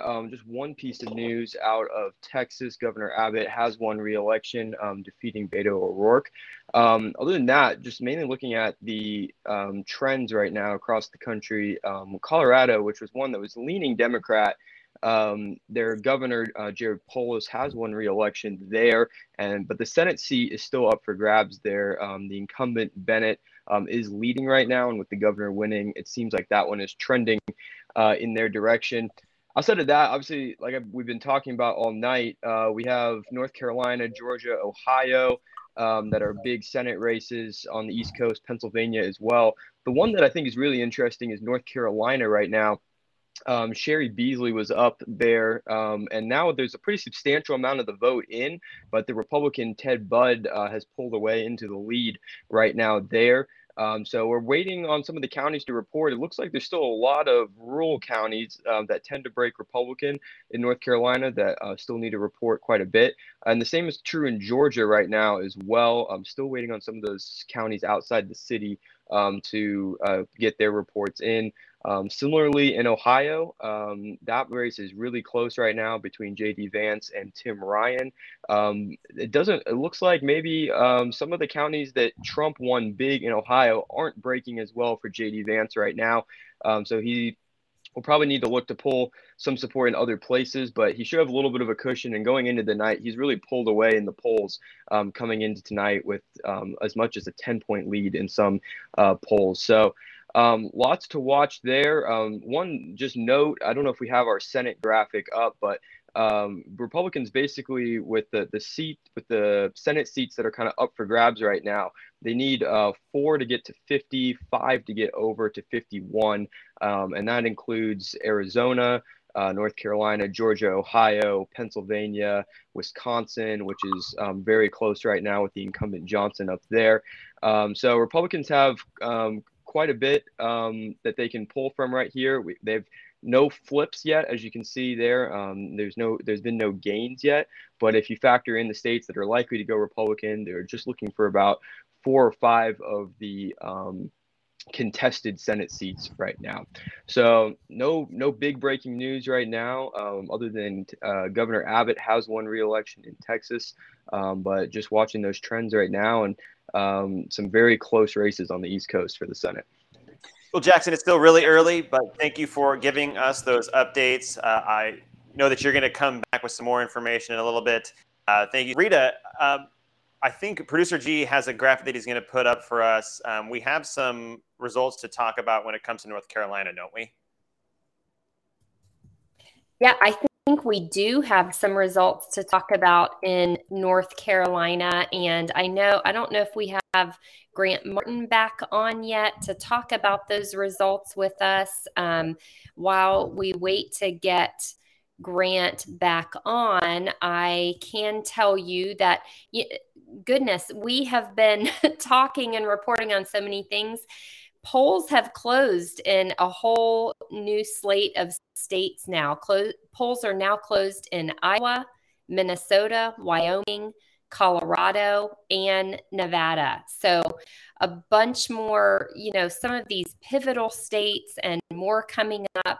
We are working to get you as much data as we can as it comes in. I'm not sure which graphic Producer G has, but while we're waiting for Grant Martin, I have been watching some of these races, and you can see there on the graphic that he shows for House District 2, which is one of the races that our team was very involved in on behalf of the COS supportive candidate, Larry Yarbrough. And if you look up to the top there, you can see 11 of 19 precincts reporting. So it amount, but it's still a long way from over. But you do see in House District 2 there, the candidate Larry Yarbrough, whom our team worked hard to support. He is a Convention of States supporter. So we'd be super happy to see him win that seat. I can tell you in a couple of other North Carolina races we've been watching, Senate District 24 for instance, that's Danny Britt. That is a district that was redistricted, became a really tough race for him. He is ahead so far. I see we have Grant back. Grant, what do you have for us?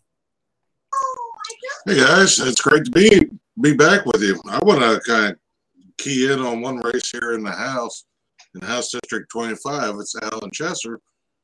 And one of the main reasons why I want to focus on that is, first off, and you'll see this just like with the federal races where the Democrat typically leads with the mail-in ballots. But Alan was down pretty good, but he's now we're getting about half the precincts reported. He's got a pretty good lead. Now, the really neat thing about that is he's a former member of the COS team in North Carolina. So hopefully we're going to have our next COS person that's become a sitting representative. So really excited about that. And I think when you look through these, there's still a lot of early results, but you see the trends. Some of our ones that we've been supporting start out behind, but they're really making gains as the precincts are coming in, day of voting, and I think it's going to be a good night. We're fingers crossed, and it's a nail biter. There's going to be a lot of close, tight ones, but hey, that's what makes it fun and exciting, right? Mm. Absolutely. Grant, I have to ask, are you in contact with the members of the North Carolina team, and are they excited about what they're seeing? I have not been in touch with them right now because I've been watching these poll results to be able to try and report into you. I know we had Jeff on a little bit earlier, and I know the audio wasn't the best, but I know the team is just over the moon. I know that they're very anxious to see what their efforts lead to tonight. Some of them we might not know until tomorrow, but I know the team is very excited and they're very, very proud of their efforts, as they should be. I mean, I'm just over the moon with what they have done, and I assure you it will be noticed in the legislature. We'll just put it that way. And Grant, the entire COS family, every single state team, they're over the moon with you. I know the North Carolina team has put in just so much work, and they put it all on the table. And so now we just have to sit back and wait. Like you said, it's going to be a nail biter, but you know what? The results are out. And the North Carolina team, will they put in all we can ask them to do? With that, we do have Mark Meckler with us. Grant, thank you for joining us. We'll have you back in a little bit. Mark, it's great to see you. You're coming in live from the Daily Wire studio. Tell us, what is it like to be there right now?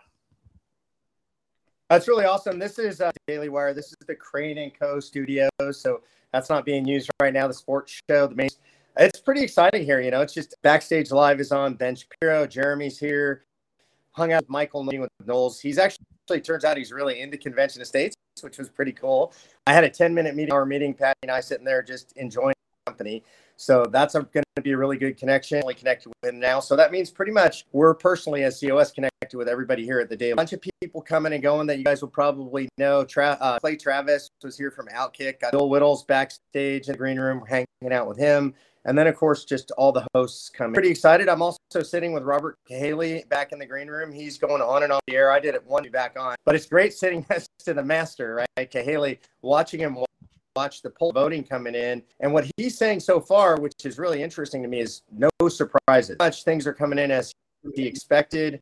He expected a rout in Florida and obviously that in Texas. And obviously that's what we've seen. To me, some of the interesting outliers, I don't know if it looks like the Rhode Island House seat is going to the Republicans. And that went 14 points for the Democrats in the last cycle. And now it looks like it's a 12-point Republican. So that's a 26-point swing. A lot of what we're seeing when there are victories, districts that went big for Democrats last time that are now going big for Republicans, for what we would call the Republican wave or the tsunami. Shapiro said you could eke out a victory, or you could have a solid victory, you could have a wave victory. Right now, I'm always hesitant to say that this early in the evening. Democrats are very good, and they've been the idea that it's going to be a red wave going into the evening, but it's a mirage, they're calling it, because overnight that'll turn Democrat. So, of course, I'm worried about that. We have the shenanigans in Arizona to start the day. That's a little bit funky, but so far it looks like the results are coming in that it's going to stick. One of the things we have to expect is we should expect some cheating. The Democratic time, as you guys know, especially in places like Philadelphia. But what we see is if the margin's big your way around the margins, and that's what I think we're going to see tonight. The one that I'm not sure about is the Oz-Fetterman race. I'm not comfortable with the outcome of that race yet, though good to me. And the way I'm reading this, again, I'm listening to Haley. He's the expert, what he said, because he's 4 or 5 points behind Kemp as the level of votes he's getting. If he's 5 points behind Kemp, that's phenomenal because Kemp is so far ahead. Said he's trailing Kemp. It's okay that he's trailing Kemp as long as he's not trailing Kemp by 8 or 10. Well, the Walker race looks really good right now. What I haven't heard yet, I'm really interested to hear. Baldock up in New Hampshire. I haven't heard any results from there yet. I'm really curious to see that one's a lot. The other thing that Haley pointed out, which he's been pointing out to me for weeks, is do you want to watch how Ted Budd does in the Research Triangle, which is Raleigh-Durham area, very Democrat area, and if he was within 4 points, 5 points in that area, he was looking really good. And that's exactly where it came in, 4 to 5 points Research Triangle area. So that means he looks really good in North Carolina. Everything I'm seeing across the board doesn't mean we're going to win everything, but right now everything still points to a wave election. Thanks, Mark. As you know, Andrew and I are mainly focused tonight on the state legislative elections, and I know you care passionately about those as well. We just heard a few minutes ago Grant Martin talking about one of the candidates in North Carolina, Alan Chesser, who used to be a member of the Convention of States team. Now he is seeking to be a state legislator, and so far he is winning. And, we have a couple more states in us. Sarah Abdouche is a candidate. She used to be our state director. In Wyoming, we have Steve Doerr. He was our legislative liaison for years. Now he's running in a big race tonight. I want to know, Mark, how does that make you feel as the co-founder of Convention of States when you hear that?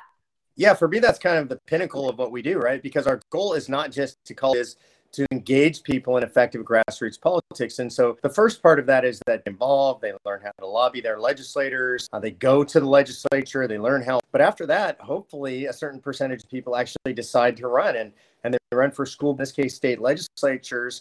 And we know this all over the country now, Rita, that we have folks that have run for the state legislature all over the country.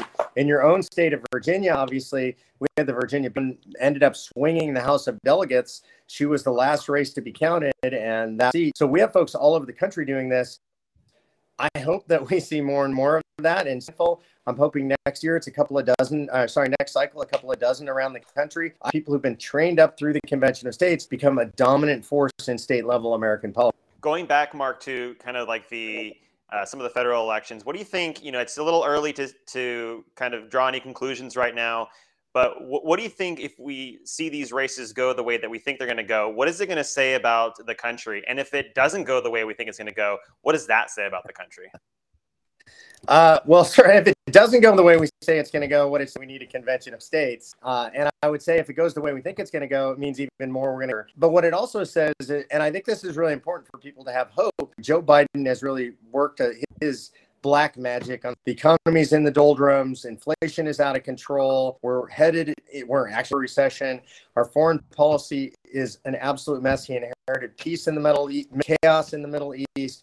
We have Afghanistan withdrawal. I mean, it's just a disaster all over the world. We're seeing now as people are rejecting, and this is really what gives me so much hope. I know a lot of us in Convention of States, we travel a lot, we're with grassroots a lot, and so we know what people are, they're acting. And so I expected this rejection. I think what we're seeing is a wholesale rejection of totalitarian policies of the left, and I think that's a very good thing for the country. I think that's what we're... Mark, thanks so much for taking time to join us for a bit tonight. I know you need to keep doing your thing there at the Daily Wire studios, but thanks for taking the time out for us, and have a good night. Absolutely. And it's exciting. Everybody here, by the way, every Wire said to say hi. They're big fans of you guys. I had a bunch of compliments on the presence of yours at the Matt Walsh rally here at the Capitol.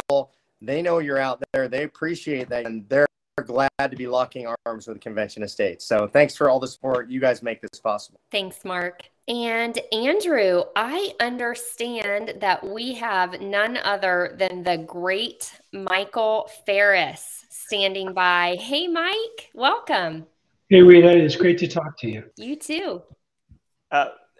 Michael, just to kind of get us going, I know we're a little early into the night and many races have not been called yet, and it's expected that the election results are not going to be finalized for, several days in some places.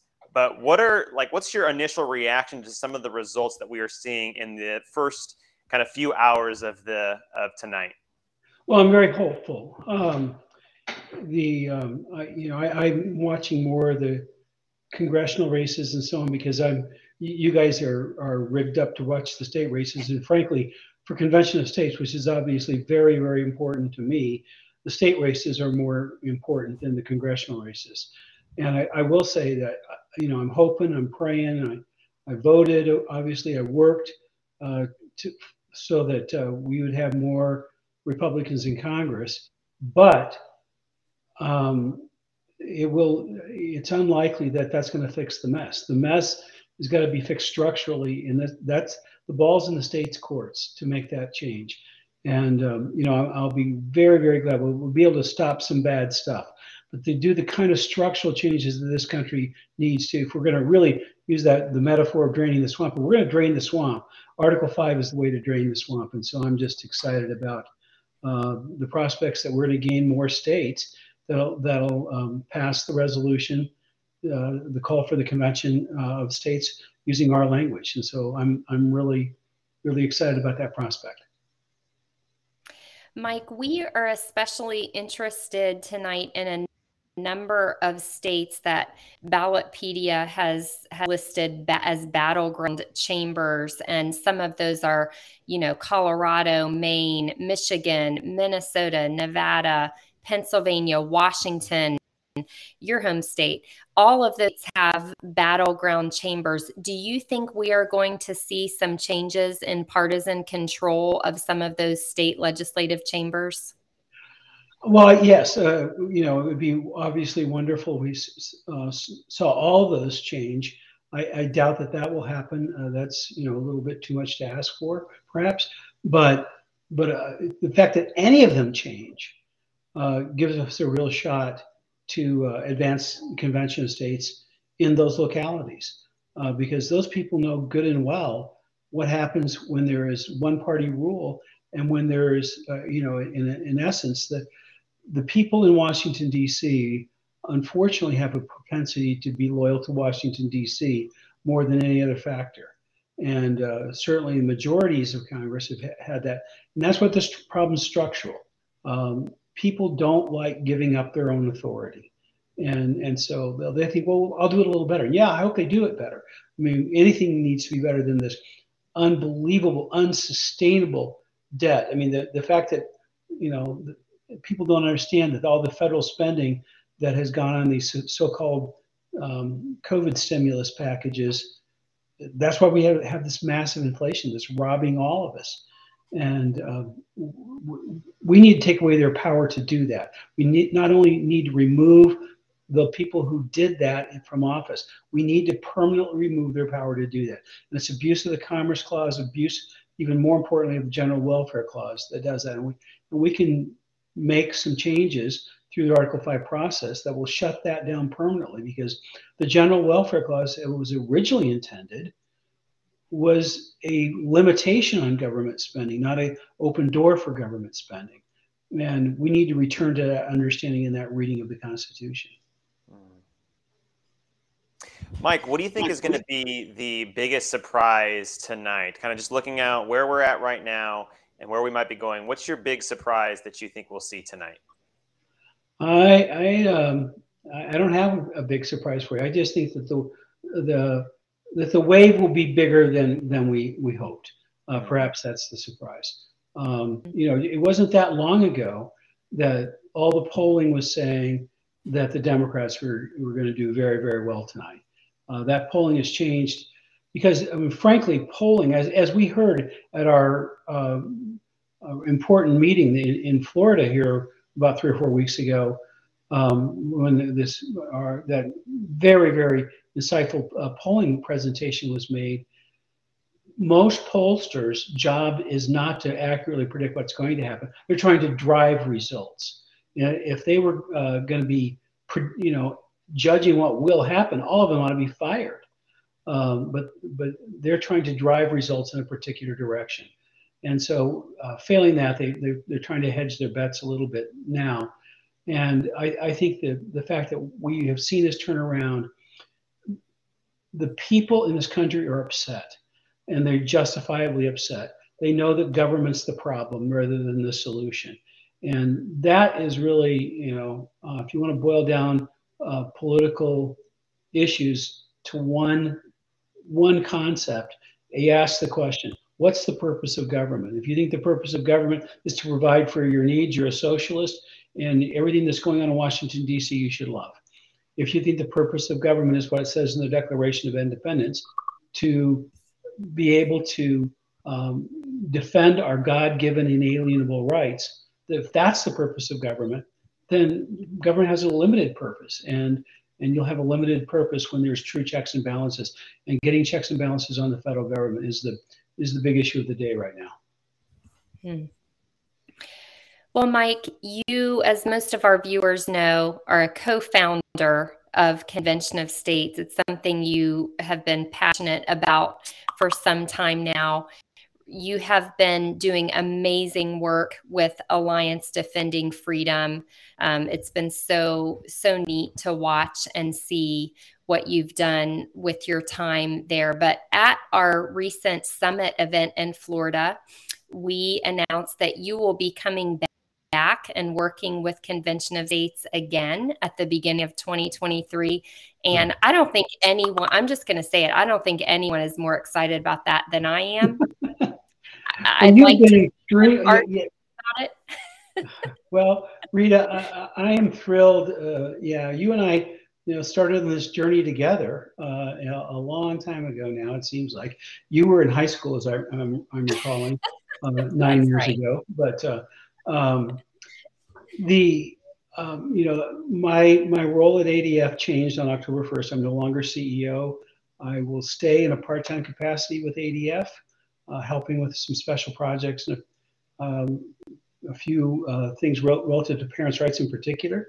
But I'm going to spend a considerable portion of my time working with Convention of States, and I assume that a big portion of that will be going to the states and talking to state legislators and other leaders to help them understand the constitutional parameters and all the checks and balances that are built into the process, so that the fear-mongering that goes on about Convention of States is proven to what it really is, and that is desperate tactics of people who just simply hate what the founding fathers did.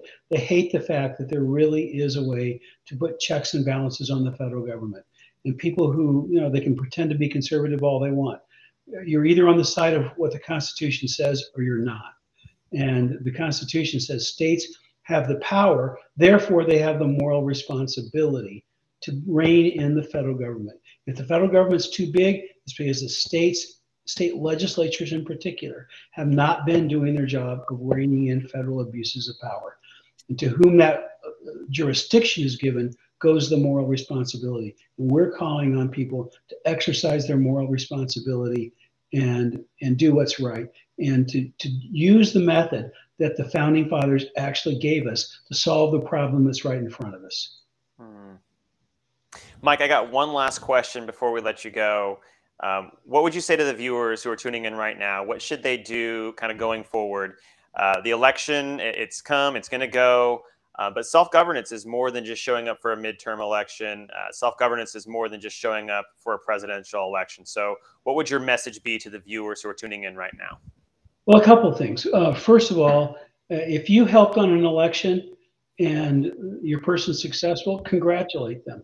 And then stay in touch with them. Make sure that they know that you want them to do what's the right thing in a variety of areas, but especially, if they're in the state legislature, to do the right thing on Convention of States. Secondly, if you had a friend that ran, and one of my good friends right now is about 4,000 votes down, and so you need to tell the people that you supported if they don't quite make it, that they should keep trying. That a lot of really good people didn't make it the first time they tried, and we need to keep working and keep fighting. And then really you need to start praying for the people that win tonight, because they have a responsibility before God. They need the power of God, and the power of prayer is the way to unleash the power of God. Thank you so much for that wisdom, Mike. It's a pleasure having you, and can't wait for you to come back to COS in 2023. We'll talk to you soon. We're going to have fun. Yep. Yeah. God bless you. Thanks, Mike. Bye. Rita, I think now we have someone from the Nevada team. I think we have John Quant, who is the legislative liaison, joining us. John, it's a pleasure to have you. Just tell us what kind of updates do you have right now for us in Nevada? Well, good evening, and thanks for having me.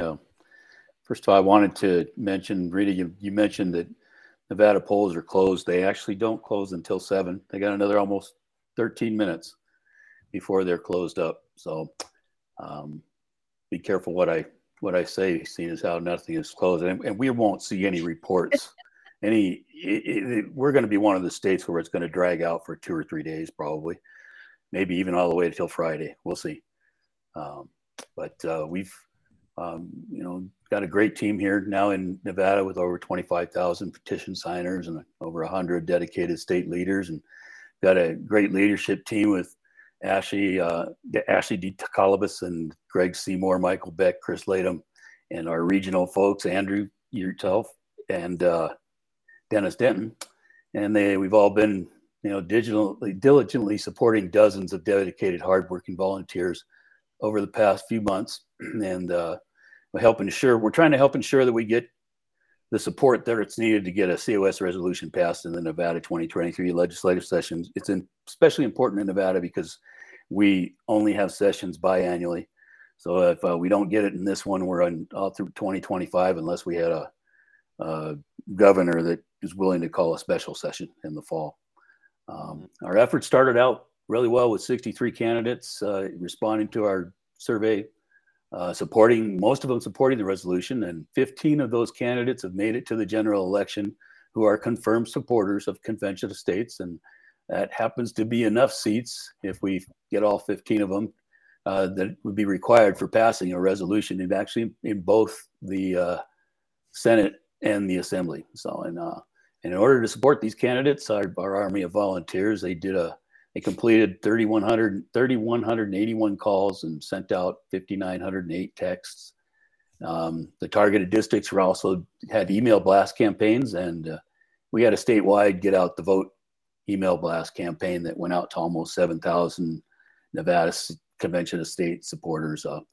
Our block walking, we got a little bit started, but Nevada is not a very conducive area to block walking. If you get up in the north up here, you better have a horse or a vehicle, something to get, because everything's kind of far apart, and there's a lot of gated communities down in the Clark County area. But we did get out to 300 houses block walking.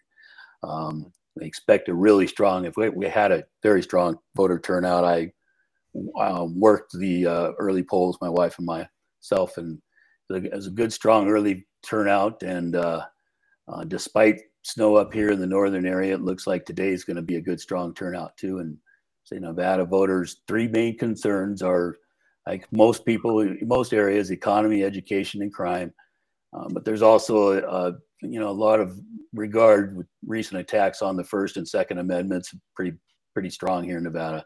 Lack of border security. We're one of the hardest hit states with illegal aliens, and government overreach, and they're all important factors. And I actually heard somebody put it pretty well this morning. He said it's all about God, gas, and grandkids, and I gotta agree with that summary. So they said our polls aren't closed yet, but it does look like the Republicans are going to have a very strong showing in federal, state, and local offices throughout the state, and including on a lot of that's driving people out are 3 questions that are on the state that include a proposed constitutional amendment, changes to the election process, and minimum wage. So, like I said, COS volunteers have had a significant impact this year, and participating in call and letter campaigns to legislators and town halls and events, gun shows, attending shows, and getting the word out regarding COS and how an Article 5 convention is the solution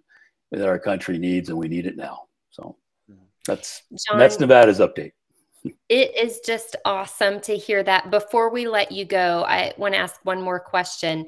What has the effect of all of your election activity been on your team? Do you find that it really cements you together as a team to be pulling toward, a common goal with, a date certain and such specific outcomes? Yes, I think we started noticing in our town halls too. We've gotten to the point now where we're holding four regional town halls, and it shows, especially some of the repeat people that are coming into them. As you know, you've been involved in this. They start slow, and they start growing a little bit at a time, and we're expecting them to get even bigger as the results of the election come in and people start. We have a lot of hope. We think people are going to really start waking up and realize that they have an opportunity here to take advantage, rein in the federal government, and put the power back in the states and with the people. So, and our grassroots folks, they get excited about it. So especially some of the shows and like I said, some of the town halls, and we've had really good. We want to thank the folks from the other states that helped out, because some of our campaigns went national because we had a few too many calls for the group that we had together here. I think we would have had a tough time filling them all in. We hadn't had some help from some folks in other states. So we appreciate that.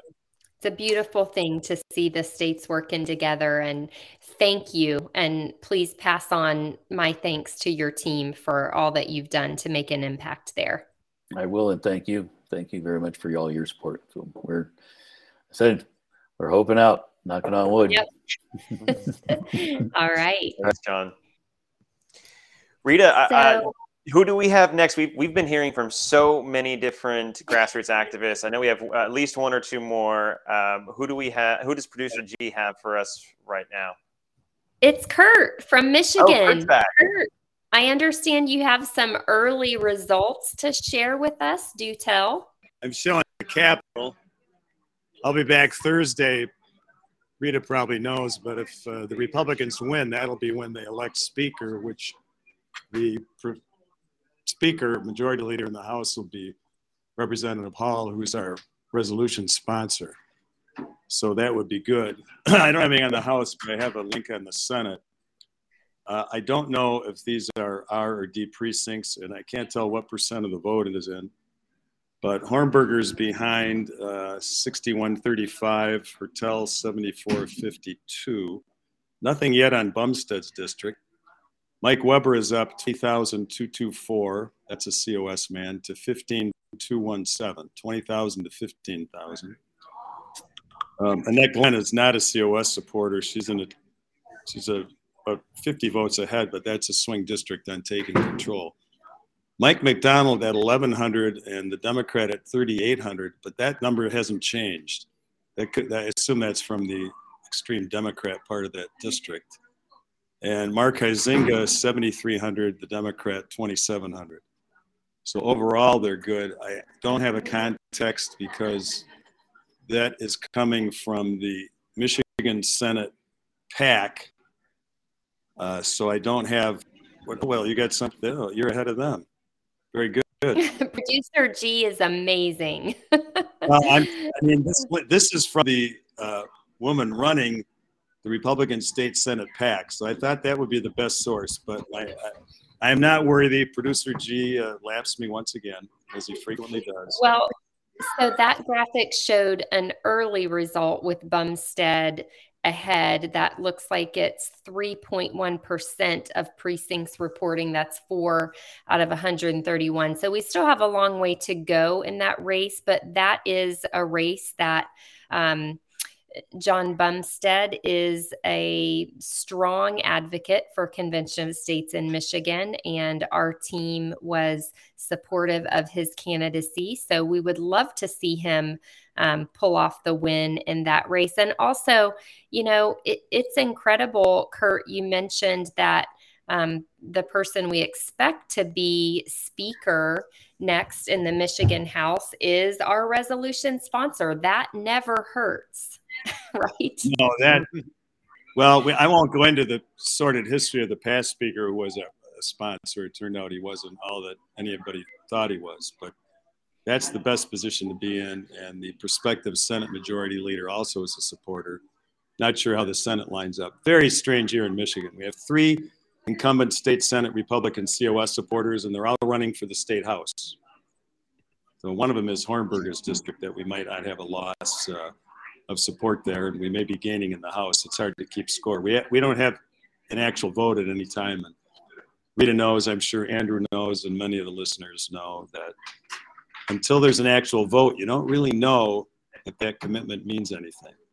We've seen people back up and do 180s across the land, but it's complicated. The lobbyist here, I said, we want to vote. We want to find out where they stand. He said, no, because we got isolated House bad guys, and they don't know how many of them there are. And if you have a vote, then they maybe form a group. I said, oh, good point. So we don't want to vote.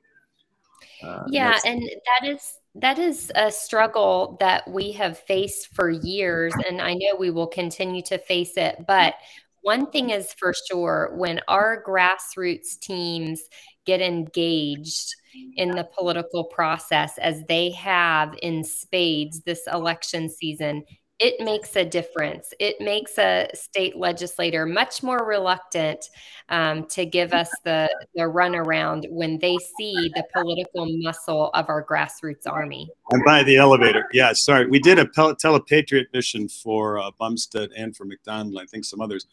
But we had 3 special state house elections in March. And one of the COS branches did radio ads for Representative Harris. Now, when I saw him, the state convention here in August, he was singing our praises because he won a close race in a special election. And he's singing our praises in a room full of the lobbyist party before the convention. He's singing our praises to other state reps and state rep candidates. So they remember that. And that's where we wisely allocated the time in Michigan, was to the swing districts that are going to be close. We endorsed a broader list of candidates, but the ones that did the Telepatriot missions are, where can we move the needle? And that's what you need to do. But when they get in, they remember who helped get them in office. Always. I haven't met a politician yet who didn't have a memory file for that. That's right. Well, Kurt, thanks for being with us again, and can't wait to see how the rest of the races there turn out. I hope I can stay awake that long. Me too. All right, Rita, we now are going to go back to Lana, who's going to give us a national update. Lana, tell us, what are some new updates that are developing? Are there any new breaking results that have come in? Yeah, there's just a couple. First is that AOC was reelected in her area, and then North Dakota, South Dakota, and Kansas won their Senate races. Republicans won for that one. And despite Republicans closing the gap for governor and Senate races, Democrats take the win, and Democrat Bennett wins the Colorado Senate. So that's what I have for y'all now. Thank you, Lana. And I know that we have Jackson as well, who is going to give some additional updates. Jackson, what do you have for us? Yeah, some things finally closing up around the country, but still on the major races. We haven't been able to call them yet because they are super close. However, some good news for Republicans in North Carolina. We're up to 70% reported, and Ted Budd, the Republican, has taken a 3.5-point lead there. Similarly, in Ohio, that I was talking about earlier, J.D. Vance, the Republican Senate candidate, has taken a 5-point lead over Tim Ryan in Ohio, about 60% reported there. Herschel Walker's taken a 2-point lead in Georgia as well, but still a lot to be reported in Georgia. We got some more coming in there. Pennsylvania, New Hampshire, Iowa, all very close still. We'll be watching those. Just not enough reported in those states yet. One thing to watch, the New Mexico governor's race, one that has been held by Democrats for a while, is one that looks like at least is going to be competitive for Republicans tonight, as well as Michigan, Governor Whitmer up there, obviously famous for her COVID lockdowns. Tudor Dixon is staying very competitive so far in Michigan, so we'll keep a close eye on that, but a lot to be reported there still.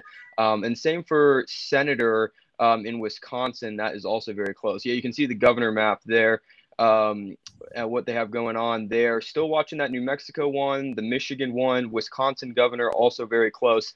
If you look over there at New York, too, the New York governor's race, Lee Zeldin has been in the news a lot lately, making a strong push to turn New York red in a statewide election. Right now, though, he is behind right now. There's still a lot to be reported, but he is going to be the first Republican to win Staten Island since 2002, which is some big news for Lee Zeldin there. At a minimum, making progress in New York, and we'll see if he can pull out a victory there. One thing I do want to note, the Georgia Senate or Georgia governor's race, Brian Kemp, he won that race over Stacey Abrams by 55,000 votes 4 years ago.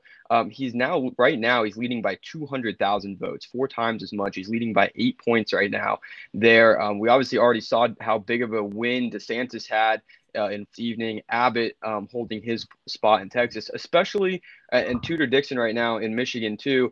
And I'd love to get your thoughts on this, Andrew and Rita, but it seems like maybe we're still seeing some COVID effects here from some of these governors, that the way that they manage their states is playing a huge role in their elections right now, especially Kemp and DeSantis, ones who narrowly won a few years ago, were very famous for how they handled their states differently from other states, now winning huge. Whitmer on the other side of that, same with New York on the other side of that as well, for how they handled it differently, and Republicans making up huge ground in those states right now for the governor races. Yeah. That's interesting. I think that we are seeing a COVID effect in those races. And, it's interesting. I've been watching, as I have a chance, some of the comments scrolling on our feed here, and I can see it just in the comments. You can see people really happy with DeSantis, really unhappy with some of the other governors. So that's really interesting. Jackson, is there anything that's surprising you about what you're seeing so far tonight? I think the Florida situation is probably the most surprising right now, how big of a lead, and they've maintained that lead, almost 90% reported right now, South Florida especially as well. Other than that, we're still kind of waiting on the big races to come through here and see how those break. But I do think, like I was saying about Ohio right now, even though Trump did win Ohio by so much, and the polling is trending toward J.D. Vance at the end, Tim Ryan was a pretty popular candidate there, and I think definitely more popular there than Joe Biden was against Trump there, but J.D. Vance now still pulling out there. So I think that's big. I think the ones to watch, I think the surprising things to watch, hopefully will be coming up very soon here, looking at places like Wisconsin and Michigan and Minnesota, seeing how Arizona breaks here, I think could be really interesting, as well as Nevada. To me, those are the big ones. And then, the real big surprises would be a place like New Mexico or New York, or something like that. So right now, no huge surprises, but I think just good trends for Republicans so far, in places like Florida and places like Virginia, like I was talking about earlier, and maybe even in North Carolina right now, looking like some good things happening there. Jackson, thank you for giving us those updates. It's really just amazing seeing some of the results that are coming in, some of the huge leads that some governors have, like Ron DeSantis and others. And we're just going to have to kind of wait and see where those elections go. It was really amazing to hear Lee Zeldin winning Staten Island, first Republican to do that in many years. So it's still early, so we'll see what happens, and we'll kind of bring you back for some additional updates in the near future. But now we do have Jonathan Viad with us, who is the regional director of the Pass States. Jonathan, thank you for joining us tonight. I guess just to start off, what's your thought on how the election has been turning out so far? What has been your what are you surprised to see, or what are you not surprised to see so far? Well, Andrew, great to be here with you guys, and thank you so much for having me. As far as what's been going on and my reaction, I mean, it's been a good night so far. Obviously, it's still early and in some places, but here in Florida, I mean, it doesn't get any better than how tonight has turned out, right? I mean, it has just been an incredible night in the Sunshine State, and I think the sunshine for liberty is going to be shining for a long time. So super, super happy with what's gone on here in Florida and excited to see where things will turn with the rest of the country as the night continues on. Mm-hmm. Jonathan, you are regional director for a big chunk of our past states. We call them our past states. They're states that have already passed the Convention of States resolution. They're part of that of 19 states that have already passed it. What has been the attitude of your teams as they approach the elections? Well, I mean, they have just been super excited to try and help out as much as they can with the states that have yet to pass the resolution. We've been participating in a number of telepatriot missions. We've been doing some texting, a lot of different things. But they're also working really hard within their own states as well. I mean, we've had a number of past states focused on school board elections and really trying to key in on changing the balance of power in some of the school board elections. There are a lot of school boards where let's face it, classrooms are being politicized these days. And we're trying to do everything that we can to make sure that voters know exactly where the candidates stand on these important issues before they go to the polls. And they've been doing a great job in our states getting people to answer these candidate surveys and then send them out ahead of time. We've done that this year in Florida. We've done it in Missouri. We've done it in Louisiana. We did it in Texas. Of course, this started in Texas last year when we focused on the Houston Independent School District. And so the past states have continued to do that. And they're also involved in a number of other elections locally, focusing on getting out and doing block walking, some other campaigning things, not necessarily connected with Convention of States, whether they've got their COS hat on or not. The past states are really focused on making sure that they're doing everything they can to both impact their local elections and also help out with other states by making a ton of phone calls into our telepatriot missions and doing just everything they can to make sure that they advance the cause for liberty. Jonathan, you have mostly been spearheading a lot of these telepatriot missions. You've been kind of setting up phone banking missions where a bunch of activists come on at the same time and they make calls into important districts. How important and how integral has telepatriot been for the 2022 kind of election? And maybe could you tell us a little bit about how we've used it in the past and how are we going to use it in the future? Because like Jason Gerard said earlier, we're just getting started in this election. Can you just kind of give us a kind of a roadmap for how we can use this in future elections? Yeah, it's been critically important, and it's really helped our success, right? I mean, I think you've heard Jason talk about it. I'm sure Grant Martin has talked about it. And this is something that we've used throughout a couple of elections in the past where we've been calling and trying to get people out to vote. This year, we used it in far more races than we ever have before. And not only are we doing it in more and more races, we're also doing something a little bit more than we've ever done before, and that's called express advocacy, where we're able to find pro-Convention of States candidates and advocate for them expressly through these telepatriot missions. We have to be very careful with what we're doing and making sure that we are always legally responsible and compliant. A number of different laws going on in a couple of different states, but it has been an amazing success in all that we've been able to accomplish. Many thousands and thousands, tens of thousands of calls that have been made. I think when I was looking over the weekend, I think we had made about 2,200 calls a day. It's just been incredible to see the grassroots activists getting involved and utilizing this simple and easy tool to make phone calls and have a major impact on these elections. And as to where we're going to go, Mark Meckler actually came on a call blitz, which call blitz is when we take a few hours out of a day, usually on Saturdays, and we ask all of our activists to come on and make as many calls as they can over the course of 2 hours. It's kind of a virtual phone banking, if you will, right? We're a virtual organization. It's hard to get everyone together at one time to make calls, so we have these call blitzes. And Mark Meckler came on and talked about it and was encouraged because we had about 38 people on at the time, we've actually seen as many as 120 people come on one of those call blitzes before. But when he was there and he was talking to those 38 people, he said he envisions by 2024, we're going to have 3,800 people on those call blitzes making calls. I don't know that I'm that as optimistic as Mark, but I think we are going to see an explosion in terms of the participation of our activists. And as we start to unveil some other technology, we have a new peer-to-peer texting app called the COSGO TV app that has been making this process a heck of a lot easier too. I think people are going to be more and more excited about getting involved, getting off the couch, and making a major impact in these elections and helping to advance the COS cause.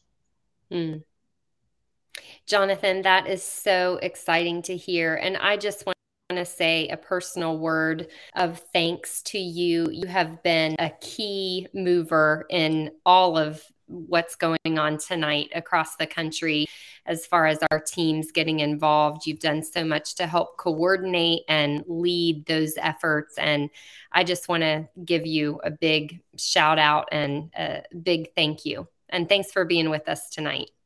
Thank you so much, Rita. Thank you, Andrew. Y'all have been doing an amazing job so far. This has just been an incredible episode or a special edition of COS Live. And, you know, it almost feels like we're becoming a bit of a news network. So I'm going to make a quick pitch here and say that the election coverage will continue tomorrow night if you join us on COS at Home, where we're going to have our dear friend Pete Hegseth from Fox and Friends joining us to discuss more about the election and a number of other things. So I hope you'll join us tomorrow night for COS at Home at 8 o'clock Eastern Time. Thanks, Jonathan. Take care. And Andrew, I understand that producer G has Julie Baker from Wyoming standing by for us. Producer G, do we still have Julie? Oh, she may not be ready. Hi, Julie. Hi. I'm just getting back from the polls. So I'm in my car. So tell us what you know. How's it going so far in Wyoming? What are you seeing, hearing? What's happening? Well, I don't have any information yet because I haven't been able to look at anything. I've just stopped my car and I was an election judge, so that's why I'm a little bit late getting back. But in Hewlett, Wyoming, we had 370 something people vote. It's a little town, but we have some pretty, some pretty good races going on. Pretty important. I was going to ask you, tell us a little bit about what you and the team have been doing kind of in the run up to the election, and just have you and the team been really excited to just kind of watch the results come in? Well, like I say, I haven't been watching the results come in yet. I'm just getting home. But what we've been doing up until the election is doing a lot of, the get out to vote, COSGO TV texting and Telepatriot. So Dave, Schneider got us up on COSGO TV and he tells us we did about 6,000 texts, and it was all this week. And then we did about 600 Telepatriot calls as well, leading up to the election, which is fantastic. I mean, that's amazing to hear. 6,000 texts were sent out by you and the team, 600 calls. I mean, that's not a small number. That's really amazing to hear how you and the team are sending out these text messages. And it's such a new tool that we have available to us that can make such a big impact. And so I guess, we've had you on the COS Live multiple times, just kind of hearing about what's going on in Wyoming. What are you and the team going to be doing after the election? What's kind of, the election ends, what happens November 9th and all the way through the rest of the year for you and the team? Well, November 9th, we look at who prevailed and how many of the COS-friendly legislators and candidates prevailed. And so obviously start getting in touch with them, working out a strategy. And then the other candidates who, we might not know what their position is or maybe they didn't think they'd win and they did, start to reach out to all the new legislators and just see if we can solidify a winning number. Absolutely. Well, Julie, thank you for all your activity there. And I also want to say I'm inspired by seeing how many of our COS volunteers and leaders and activists are actually out working the polls on election day. Mm-hmm. What inspired you to do that? Why do you think that's important? Well, I'm glad you said that, because we have a lot of COS volunteers in Wyoming who are working the polls.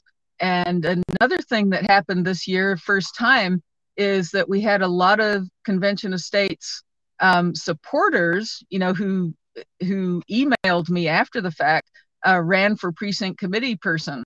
And so, I've been getting emails periodically saying, yep, I'm a precinct man, I'm a precinct woman. And then, a lot of us went out, and what inspired me is I really wanted to find out what the process was, and work the polls. Other Convention of State supporters work the polls. I never have.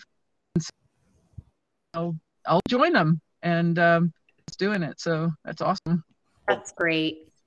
Well, Julie, I just want to thank you so much for joining us. And, we're all watching the results come in together, and we're just so excited to see how involved Convention of States has been. And we just know that you and the team in Wyoming are going to continue to push forward, and that you guys are just not going to quit. So thank you for joining us tonight. We hope to come back to you in a little bit. With that, Rita, do we have an update with North Carolina?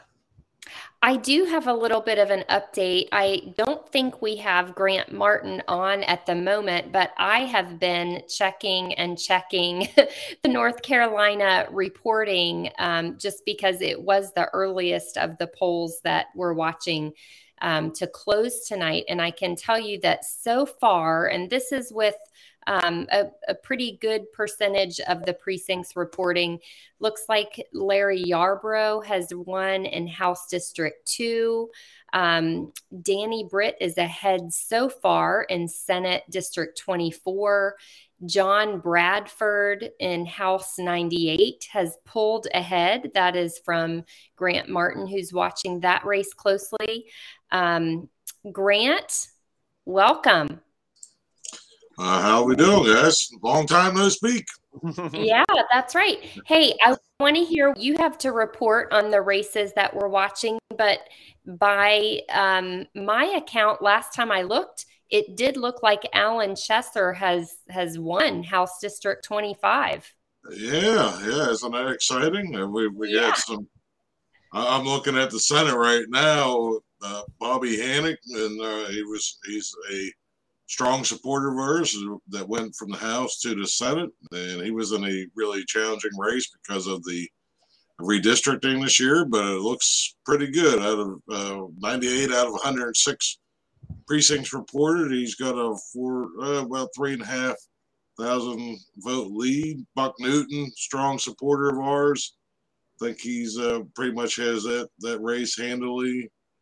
This was a pretty close one, and it looks like Michael Lee is going to pull this out. Another strong supporter. He's up by just 1,100 votes. He was down for most of the night, so it's good to see. I was getting a little worried about that.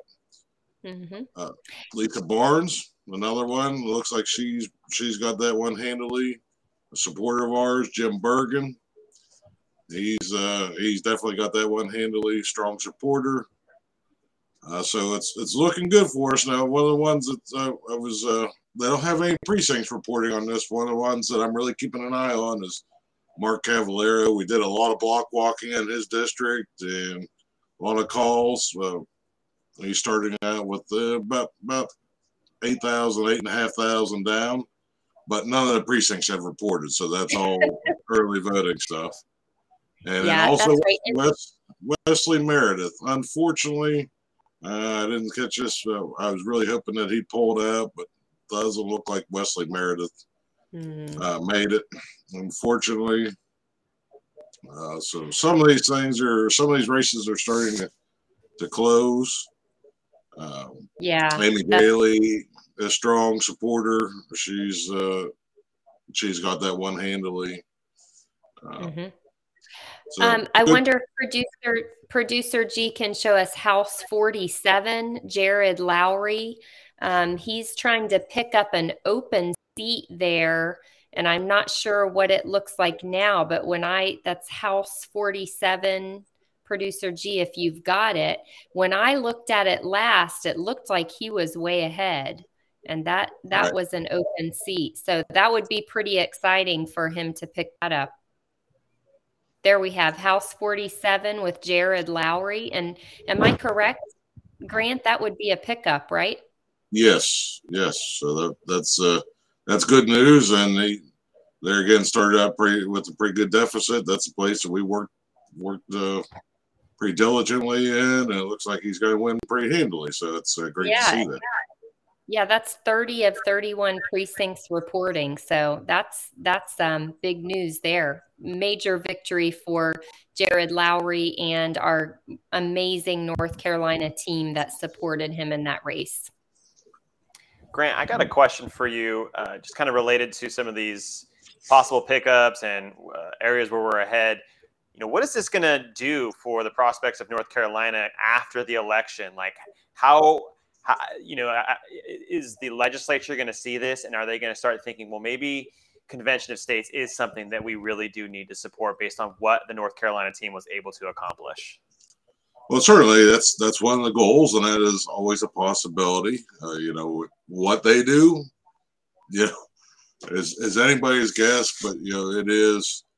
We'll say, the word is getting around as to how active the team has been, because, like I said before, there's not another grassroots organization that is doing this type of stuff. So that word is certainly spreading around the legislature, around the candidates. We have candidates that have been bragging on our efforts. Obviously, we don't coordinate any of our efforts with the candidates, but it doesn't take long in these circles for the word to get around, and it's been traveling around. We'll just put it that way. So that's fun to see.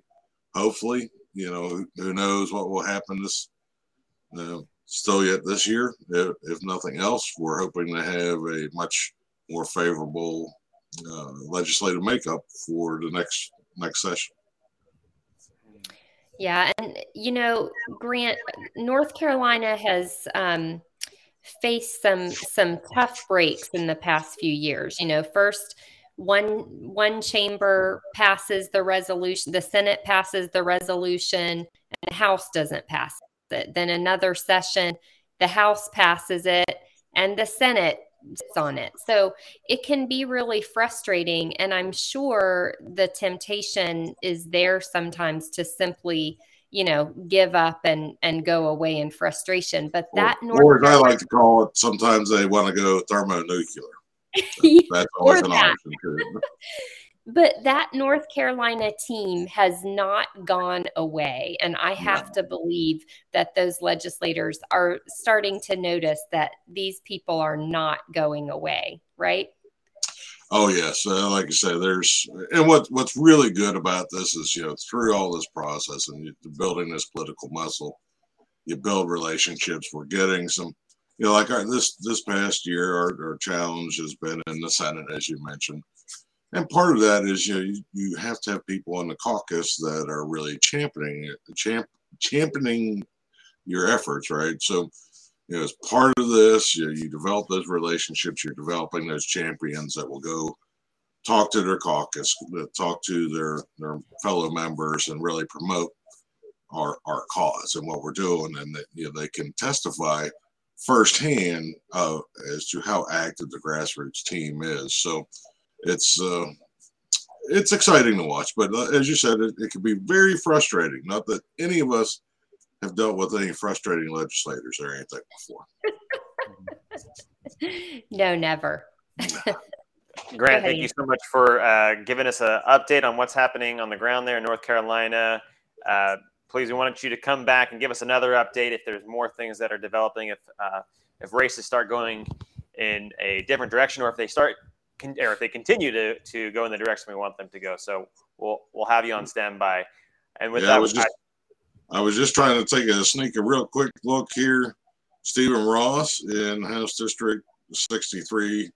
Again, there's a place that we've done a lot of work, and it looks like he has pulled ahead by almost 900 votes, and with only a couple precincts left to go. And this is another exciting one to me. Not that it was a close race, but I want to announce that our primary sponsor, Dennis, has won his district handily by a little over 8,000 votes. He's an amazing, amazing patriot. Love the guy. Great legislator. So it's glad to see that he's coming back with us.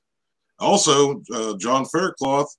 I don't know if anybody's seen the pictures where Mark's holding a bunch of letters. This was at a town hall.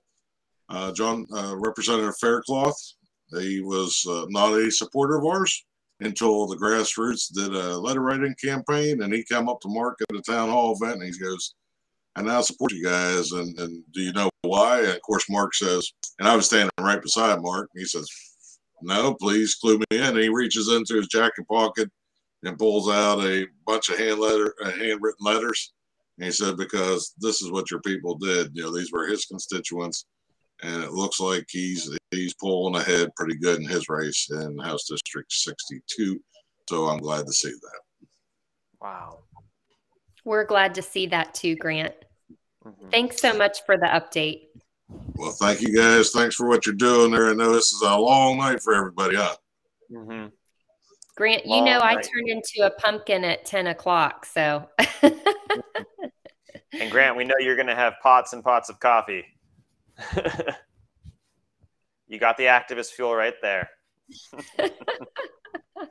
Thank you, Grant. All right, Rita, do we have Andrew Barkman that's going to be coming back? We do have Andrew. Andrew, thank you for always there. He's here. He's Johnny on the spot, ready. I bleed COS, so this is. I've got the activism fuel in my veins. So yes, happy to be here. But I did since we. How are you feeling right now? I'm very happy with what we're seeing. I think in my role, really, in order to have an effect now, right now is the night where you see the results. And I think someone was talking earlier that tonight's a great night. I'm so glad we're doing election coverage, because this is where the efforts that our grassroots are doing all the time, now you can actually measure it, right? And you say, okay, all this that has been done has led to this result. Now that then leads to legislative season, which is in January.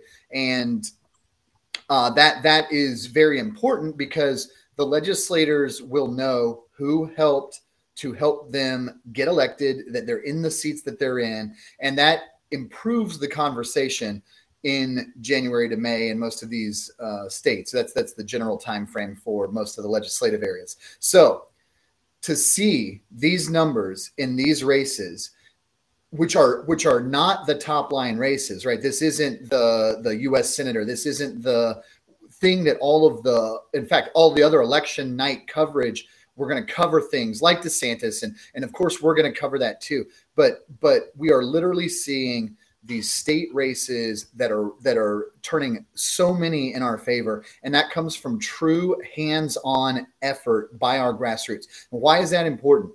Well, there's so many people who passively watch politics, and they watch it, right? They watch television. They might be watching election coverage tonight. We have people who are active, and we have been developing the methods for them to be active over the last couple of years. So over that time period, especially in a role like mine, we're telling people about the importance of block walking. We're training people how to block walk. We're giving them the tools they need, from training to materials, motivation, whatever it takes. We're giving them what they need to succeed. But there's often this conversation of the importance of it, and you wonder if people really buy into it. Now, I've been blessed that everything we've done in block walking has just absolutely exploded. This for anyone who's new to this, we had no block walking program a year and a half ago. April of 2021, I came on board on staff, on the national staff, out of my volunteer position. And it was an idea, right? It was the idea that we knew block walking was important. We knew face-to-face conversations was important. There are studies that show not only that face-to-face conversations have the most impact, but there are studies on things that we're talking about now, get out the vote, where if you talk to someone face-to-face and you bring them new information, now they're intrigued. And if you ask them things like, hey, can we count on your vote for XYZ candidate on November 8th? That of people who say yes, that's about 80% of them actually will then follow through on it. So we're talking about a known quantity that leads to a tangible result. Now, at the same time, we've been working on getting the teams ready for that, right? So if you want to have a big presence in an election year and you have a lot of people who are interested in politics but maybe haven't ever done anything before, well, we need at the last minute, you don't want to be behind the 8 ball and trying to convince people to go out block walk and train them and figure all that out. So we've been working since that date on training people, growing teams, whatever. And teams, especially like North Carolina, where Grant was just talking about, they took to it like a duck to water. And they have been so active. It's absolutely amazing. Every win that they get tonight, they should be proud of because of the work that they've done. Other teams, other states could emulate that. We are very active in many states. I think with the very first conversation tonight, Andrew was asking me, I'm also Andrew, but Andrew to Andrew, he was asking me, why don't you tell us a little bit about the growth? And so again, we had nothing a year and a half ago. Last year, we were just growing, gangbusters. And by the end of last year, we had already grown teams in around 20 states. This year, as we were tracking the numbers, and by the way, we track two different things. We track the COS message, which is the normal traditional block walking. That's where we are able to teach people the skill set. And that hope is that then that leads to things like we're doing this year where we are actually actively involved in races. But even if someone takes that knowledge of how to block walk and then they go and do whatever they want with it, right? That's fine because we believe in self-governance. So people who join a campaign, who knows, down the road, even post-convention, we want people to have the skill set necessary to communicate a message to the people in their area that they can come together and as a group decide who their leaders are. And those leaders will know why they're there. And so they can select and elect leaders. So we want this skill set to be as broad as possible. That's part of the self-governing movement. But what we've seen this year in actual numbers, I think in Q2, we set a goal of 20% growth over everything we had done in the entire time from the beginning of the program. And we hit it. And then we went into Q3 and the numbers were looking good. We were continuing to grow. And I said, I think we can do it again. And we crushed again a 20% goal. And this isn't just 20% month over month, 20% quarter over quarter. This was each time we did this, it was 20% on the entire total of whatever we'd ever done before. So the first time around, we did 20% on the total of everything we'd done before. And the next quarter, we did a 20% increase over that and everything that had been done before, right? And then moving into Q4, we said, is this too nuts? Or are we nuts to set a roll the dice 3 times and go for another 20% increase? And we cleared that already about a couple weeks ago. So 20% in this one quarter of this 1 year, 20% growth over everything that had already been done. And that is separate even from some of the stats that we track in the individual races because we use technology in some of those. Sometimes we use apps when we're doing very specific candidate activities. So that's a whole nother side of things that aren't even in the numbers that we're regularly measuring. And so we have just had phenomenal growth. And Jason, who you saw earlier, Jason Girard with Grassroots, we say to each other often what he was saying, we're just getting started. We haven't even scratched the surface. So we have just begun this program. We're just getting started. We've seen an insane growth. And as we go into 2023, well, one, obviously we will have relationships and we'll also have the ability to hold some of our legislators to what they said they were going to do.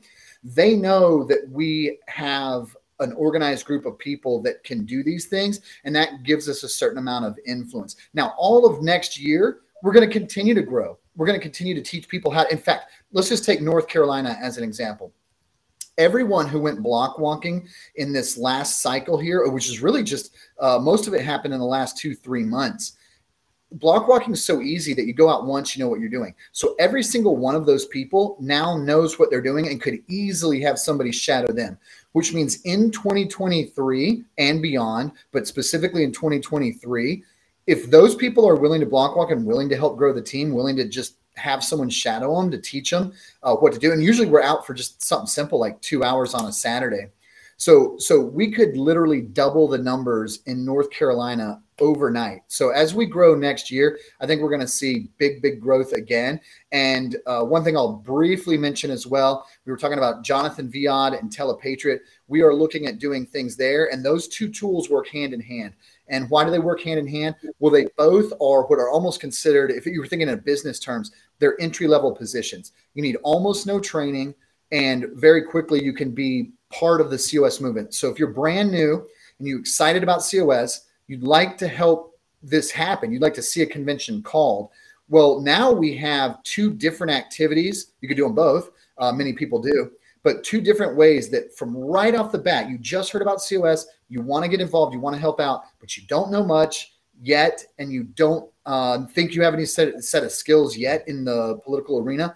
Well, you can step right into both of these positions and start having an impact. You can start learning, you can start building relationships with other COS people, you can start communicating the COS message, and that is happening through block walking and Telepatriot. For anyone who doesn't know what Telepatriot is, it simply is a telephone system that we use to call people. Both of those are going to grow. And as we grow with block walking, it leads to more people who sign the petition, more people who volunteer. As we grow with Telepatriot, that leads to more people who join and active, including in things like block walking. So one hand washes the other. These two tools are going to come in very handy. And again, think about this. These are simple tools anyone can pick up very easy with almost no training and immediately be having an impact. All of this is going to continue in 2023. So the work we do now, the work we've done now leads to these wins we see tonight. That's going to lend us wins in January through May in the legislative season. And all of 2023, we can continue to grow, which means it's going to put us in an incredible position for 2024. And we can continue to grow all of 2024. So by the time we're having this show on election night coverage in 2024, we're going to have seen massive growth. Jonathan was saying, he was like, I don't know if Mark's right, that we'll get like hundreds of people or whatever. We will. I'm bullish on it. It's going to happen. We're going to have hundreds, if not thousands of people calling, block walking, and we're going to be doing both. It's going to be massive. The legislators see that. They're going to want to be on the side of the team that can bring that kind of heat to the table. And that is us. And we are just beginning. And tonight's election coverage is the first time. It's going to grow. So this is just amazing. And if you're watching, get on board, get excited, get involved, join us all next year. And you are going to be happy with what you see. And I am happy to work with all of you. So thank you. Andrew, thanks so much. And I just want to remind our viewers that block walking is not just for elections. We use block walking year round.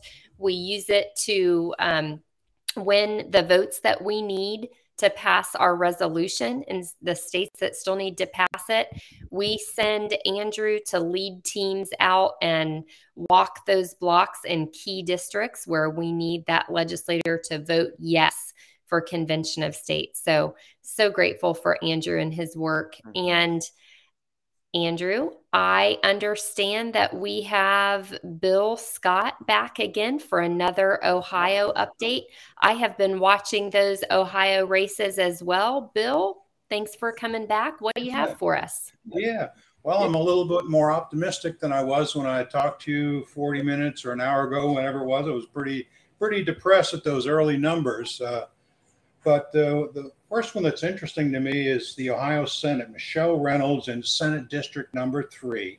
That's Central Ohio, Columbus area, suburbs. And this is an open seat, and Michelle is the Republican candidate. And she was down when we first talked.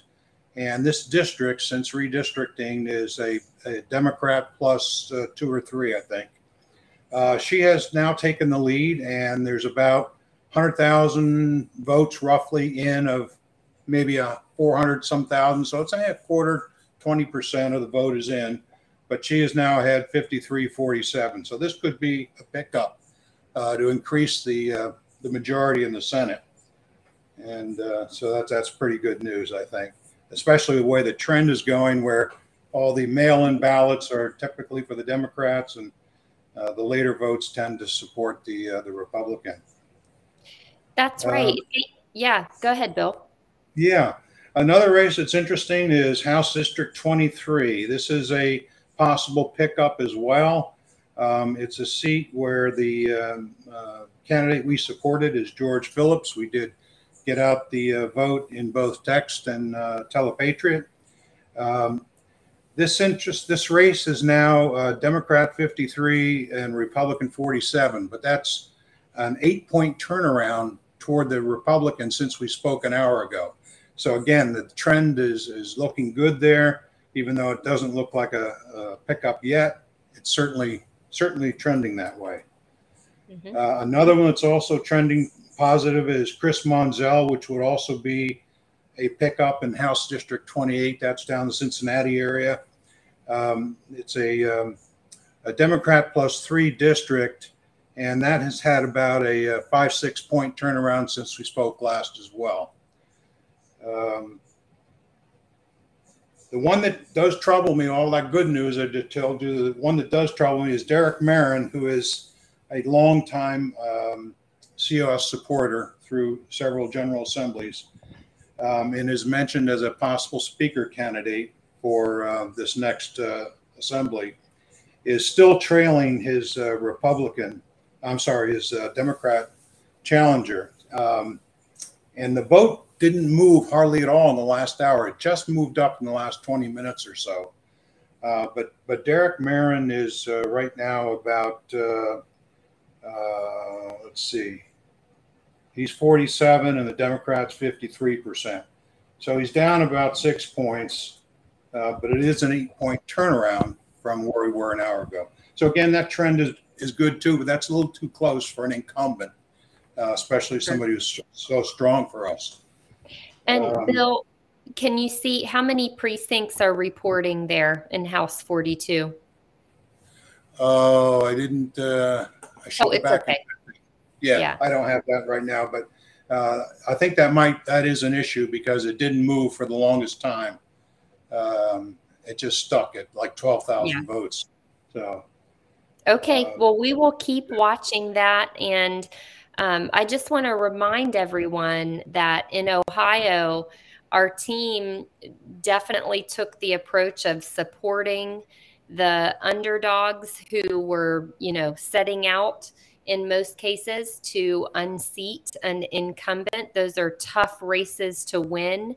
But our team has been making calls to low propensity voters in order to advocate for the candidates who support Convention of States. You support Convention of States, we're likely to support you in your race. We stick by our supporters. So, Bill, I know your team has done an incredible job there throughout the election season, and we'll continue to watch those races. Anything else you wanted to share with us? Yeah, just that I heard Andrew and everybody talking about the telepatriot and the block walking and all that. And we, of course, did that too. We did about 7,500 telepatriot not telepatriot, the new texting app, which everybody loves, by the way. I don't know if we're a beta test or only a few states used it, but that texting app was terrific. We did 7,500. In the traditional telepatriot, we did 6,000 calls, which is also not too bad. That's amazing. Thank you so much. Bill, thank you so much for giving us those updates. We do now have Dave Schneider joining us, Rita. Dave is back, Regional Director for Kansas, Wyoming, Montana, South Dakota, Nebraska, and Michigan. Dave, so since we had you on, or since the last time we had you on, how are you feeling about how the night is turning out? And can you give us any updates about what's going on in your region?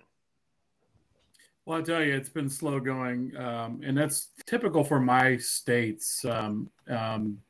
It seems like the blue the blue counties come in real early in my states, and then it's playing catch up for the ones that we want to see our Convention of State supporters for the rest of the night. We just had an election wrap up in my home district right here in Manhattan, Kansas.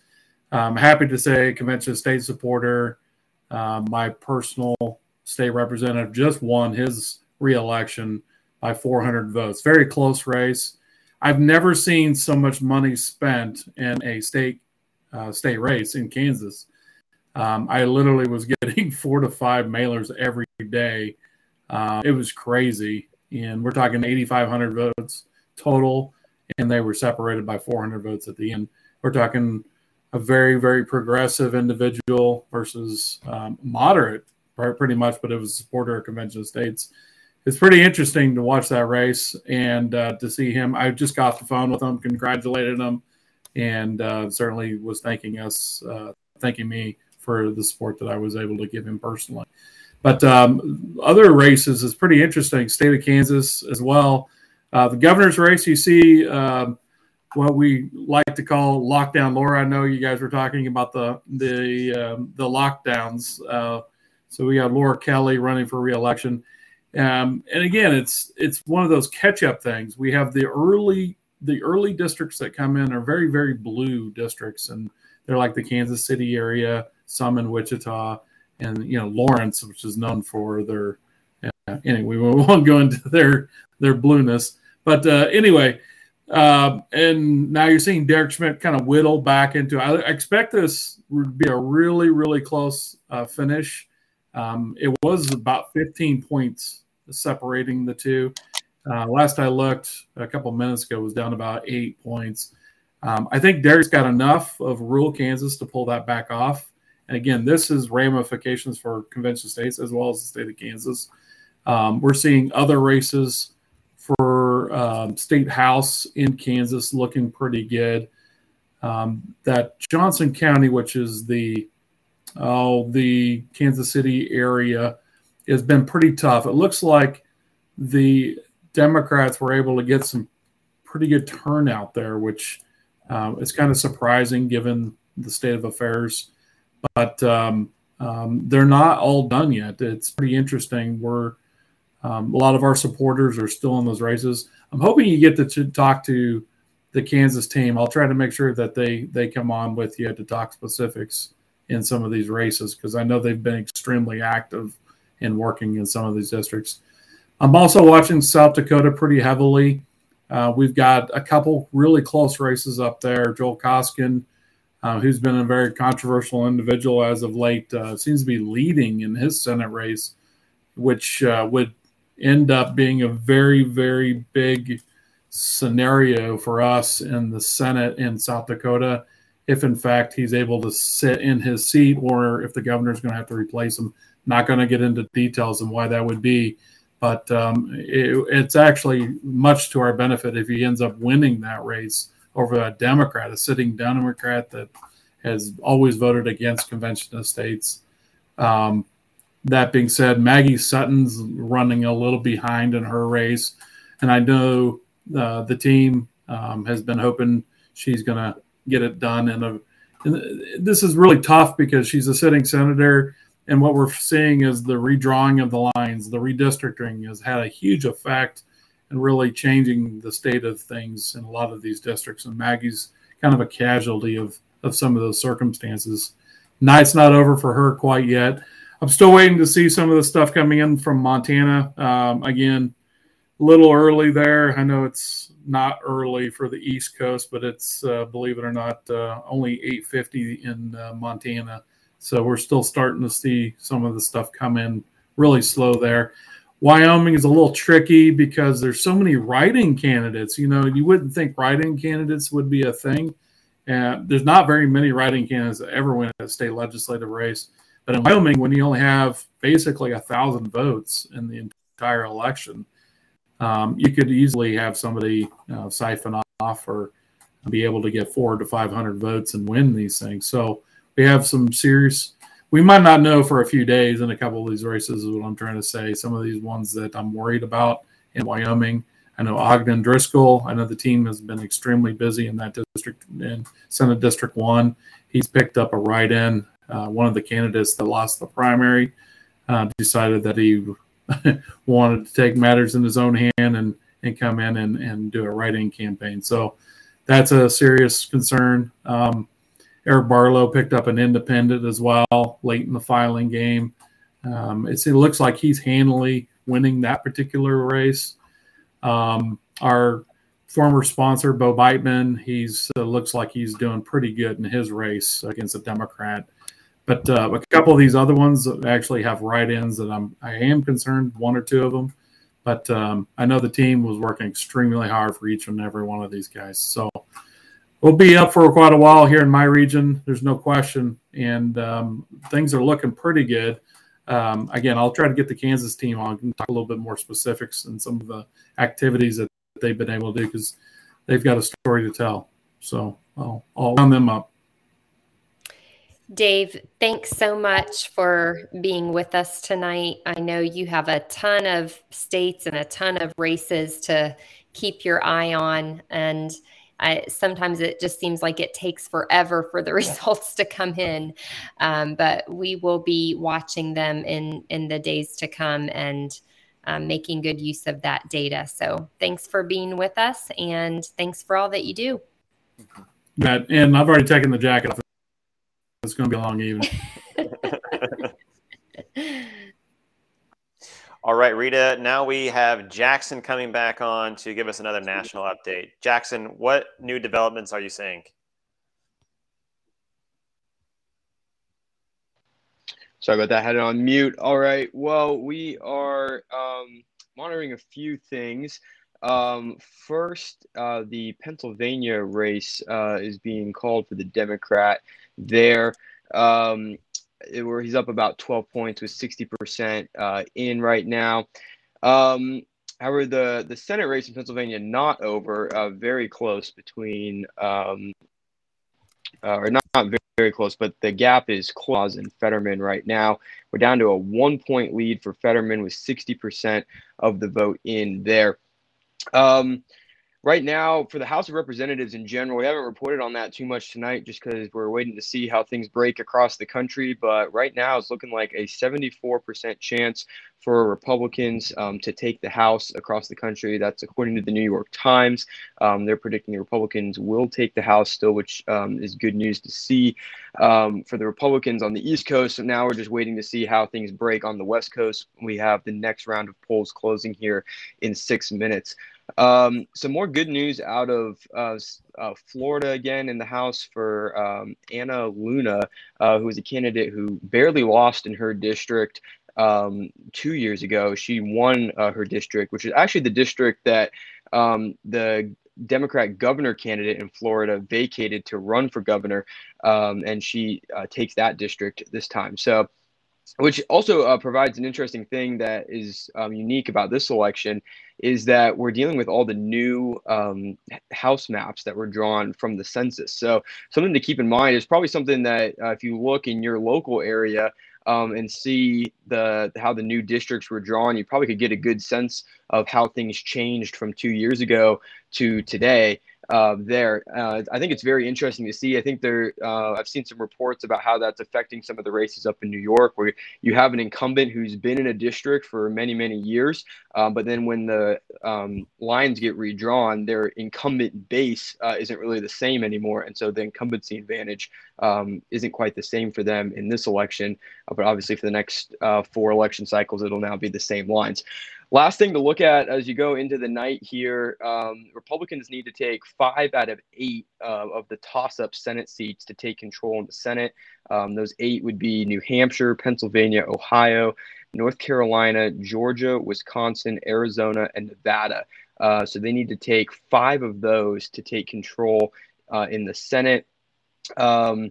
Obviously, right now, it looks like New Hampshire is leaning toward the Democrat, but it's still very close. Pennsylvania is a dead heat. Ohio is leaning toward the Republican, J.D. Vance there. North Carolina looks like it'll go to Ted Budd, but still very close. Georgia is a dead heat as well. Wisconsin also a dead heat. So very close elections all over there. Still waiting on results from Arizona and Nevada. We should be getting things from Nevada starting in 4 minutes here. And then, so that's the thing to watch on the West Coast as we go into the night is how things break in Nevada and Arizona. and then also keeping an eye on Oregon in the governor race there, something that would kind of transpired this year. Race Republicans you wouldn't think would be in, but have been very competitive in the polls on that. So we'll be watching all of that throughout the night here, but that's our update right now on the national stage. Thank you, Jackson. Excellent updates. Rita, I think now we are going to talk a little bit about Ohio, just a few more updates there, just kind of switching gears from the federal to some state houses. What can you tell us about what's going on in Ohio? Yeah, well, back to Ohio just one last time before we close out the evening, because we were talking with State Director Bill Scott about the Derek Merrin race, very important race for us. And we were disturbed to see that he seemed very behind. And Bill just gave me this last minute update to say that 2/3 of the precincts are now in, and Derek Merrin was at 49%. So he continues to sneak up on his opponent, and we're just hoping that trend holds out for that last third of the precincts votes to come in, and that he will pull ahead and pull off that very tough race there. He's a strong Convention of State supporter, so we very, very much want to see him win that race. Yeah, certainly some prayers for him to hold the line and to get across the finish line. We certainly want more of our ardent COS patriots in the state legislatures, because we need to get this thing done. Like Andrew was saying when we were talking about block walking, we're just getting started. We need to grow, but we've seen so much growth already. But it's just every election cycle, we need to get as many COS patriots into the state legislature to help get our resolution passed. Rita, are there any additional races that we should be looking out for in Ohio?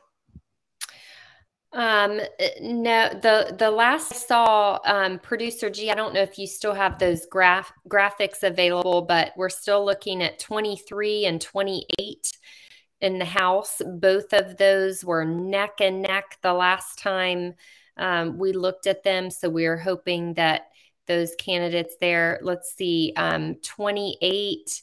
Yep, it's still super, super close. And then 23 was the other one that was just neck and neck the last time we looked at it. There it is. Oh, you see how close it is. And, yet again, that's, 200 votes or so to make the difference. So if you're ever tempted to think that your vote doesn't matter, just look at some of these results, see how close they are. Your vote absolutely matters. So we're still hoping that some of our Convention of State supporters will pull ahead. And again, these two districts, 23 and 28 that we just looked at, those are challengers seeking to pick off an incumbent and pick up a seat. So those are huge races. Our teams have been hugely impactful in making phone calls there, sending text messages to get those low propensity voters to get out to the polls and cast their vote for the candidate that supports Convention of State. So I'm really excited to see those races that close, and hoping that our candidates do indeed pull it off. Mm-hmm. Well, Rita, you had said earlier that at 10 o'clock you're going to turn into a pumpkin, and we are an hour past 10 your time right now. So we've been giving wall-to-wall coverage of many different races for the last 3 or so hours, and we've had grassroots activists join us. We had Mark Meckler, Rick Green, Michael Ferris. We had Catherine Zemanek. We had Dave Schneider. We had most of the RDs join us tonight. We've just had so many excellent guests on this special edition of COS Live, and it's been really just outstanding to see all of these results come in. Of course, we had Jackson and Lana, and they just continued to give us amazing updates on what's going on nationally. And gosh, I just have to give a tip of the hat to Producer G. Somehow he was able to balance all of this and get all of the guests plugged in at the right moment, and he's just behind there making this look so seamless. So Producer G, just what an amazing job that you have done. What a performance. And Rita, just thank you for all of the amazing analysis that you've given us, and just each race you've told us the numbers that we need to get to win these seats, and just you're really dialed into all of the different state house elections, and it's really quite amazing to see you work and to see your analysis there. So thank you so much, Rita. With that, I think we're getting down to the final minutes here. I'll just give the last word to you, Rita, before we close out this special edition of COS Live. I just want to thank our viewers for tuning in and watching. This is the first time we've ever done this, so it was all a bit of an experiment. I know I had so much fun. It's always fun co-hosting COS Live with you, Andrew. But last word, I want to say, don't be someone who just sits and watches things happen. Don't stop with your vote, although of course your vote is important. Take action. Go to conventionofstates.com, sign our petition, share it with your friends, and then click on that Take Action tab to get involved and get connected with the grassroots army in your state. You will not be sorry. Thank you. Thank you so much. Well, that's it for this special edition of COS Live.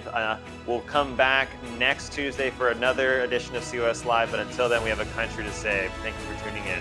Good night, everyone. Good night. This has been the podcast version of COS Live. Check out more content at conventionofstates.com/pod. Thank you for listening.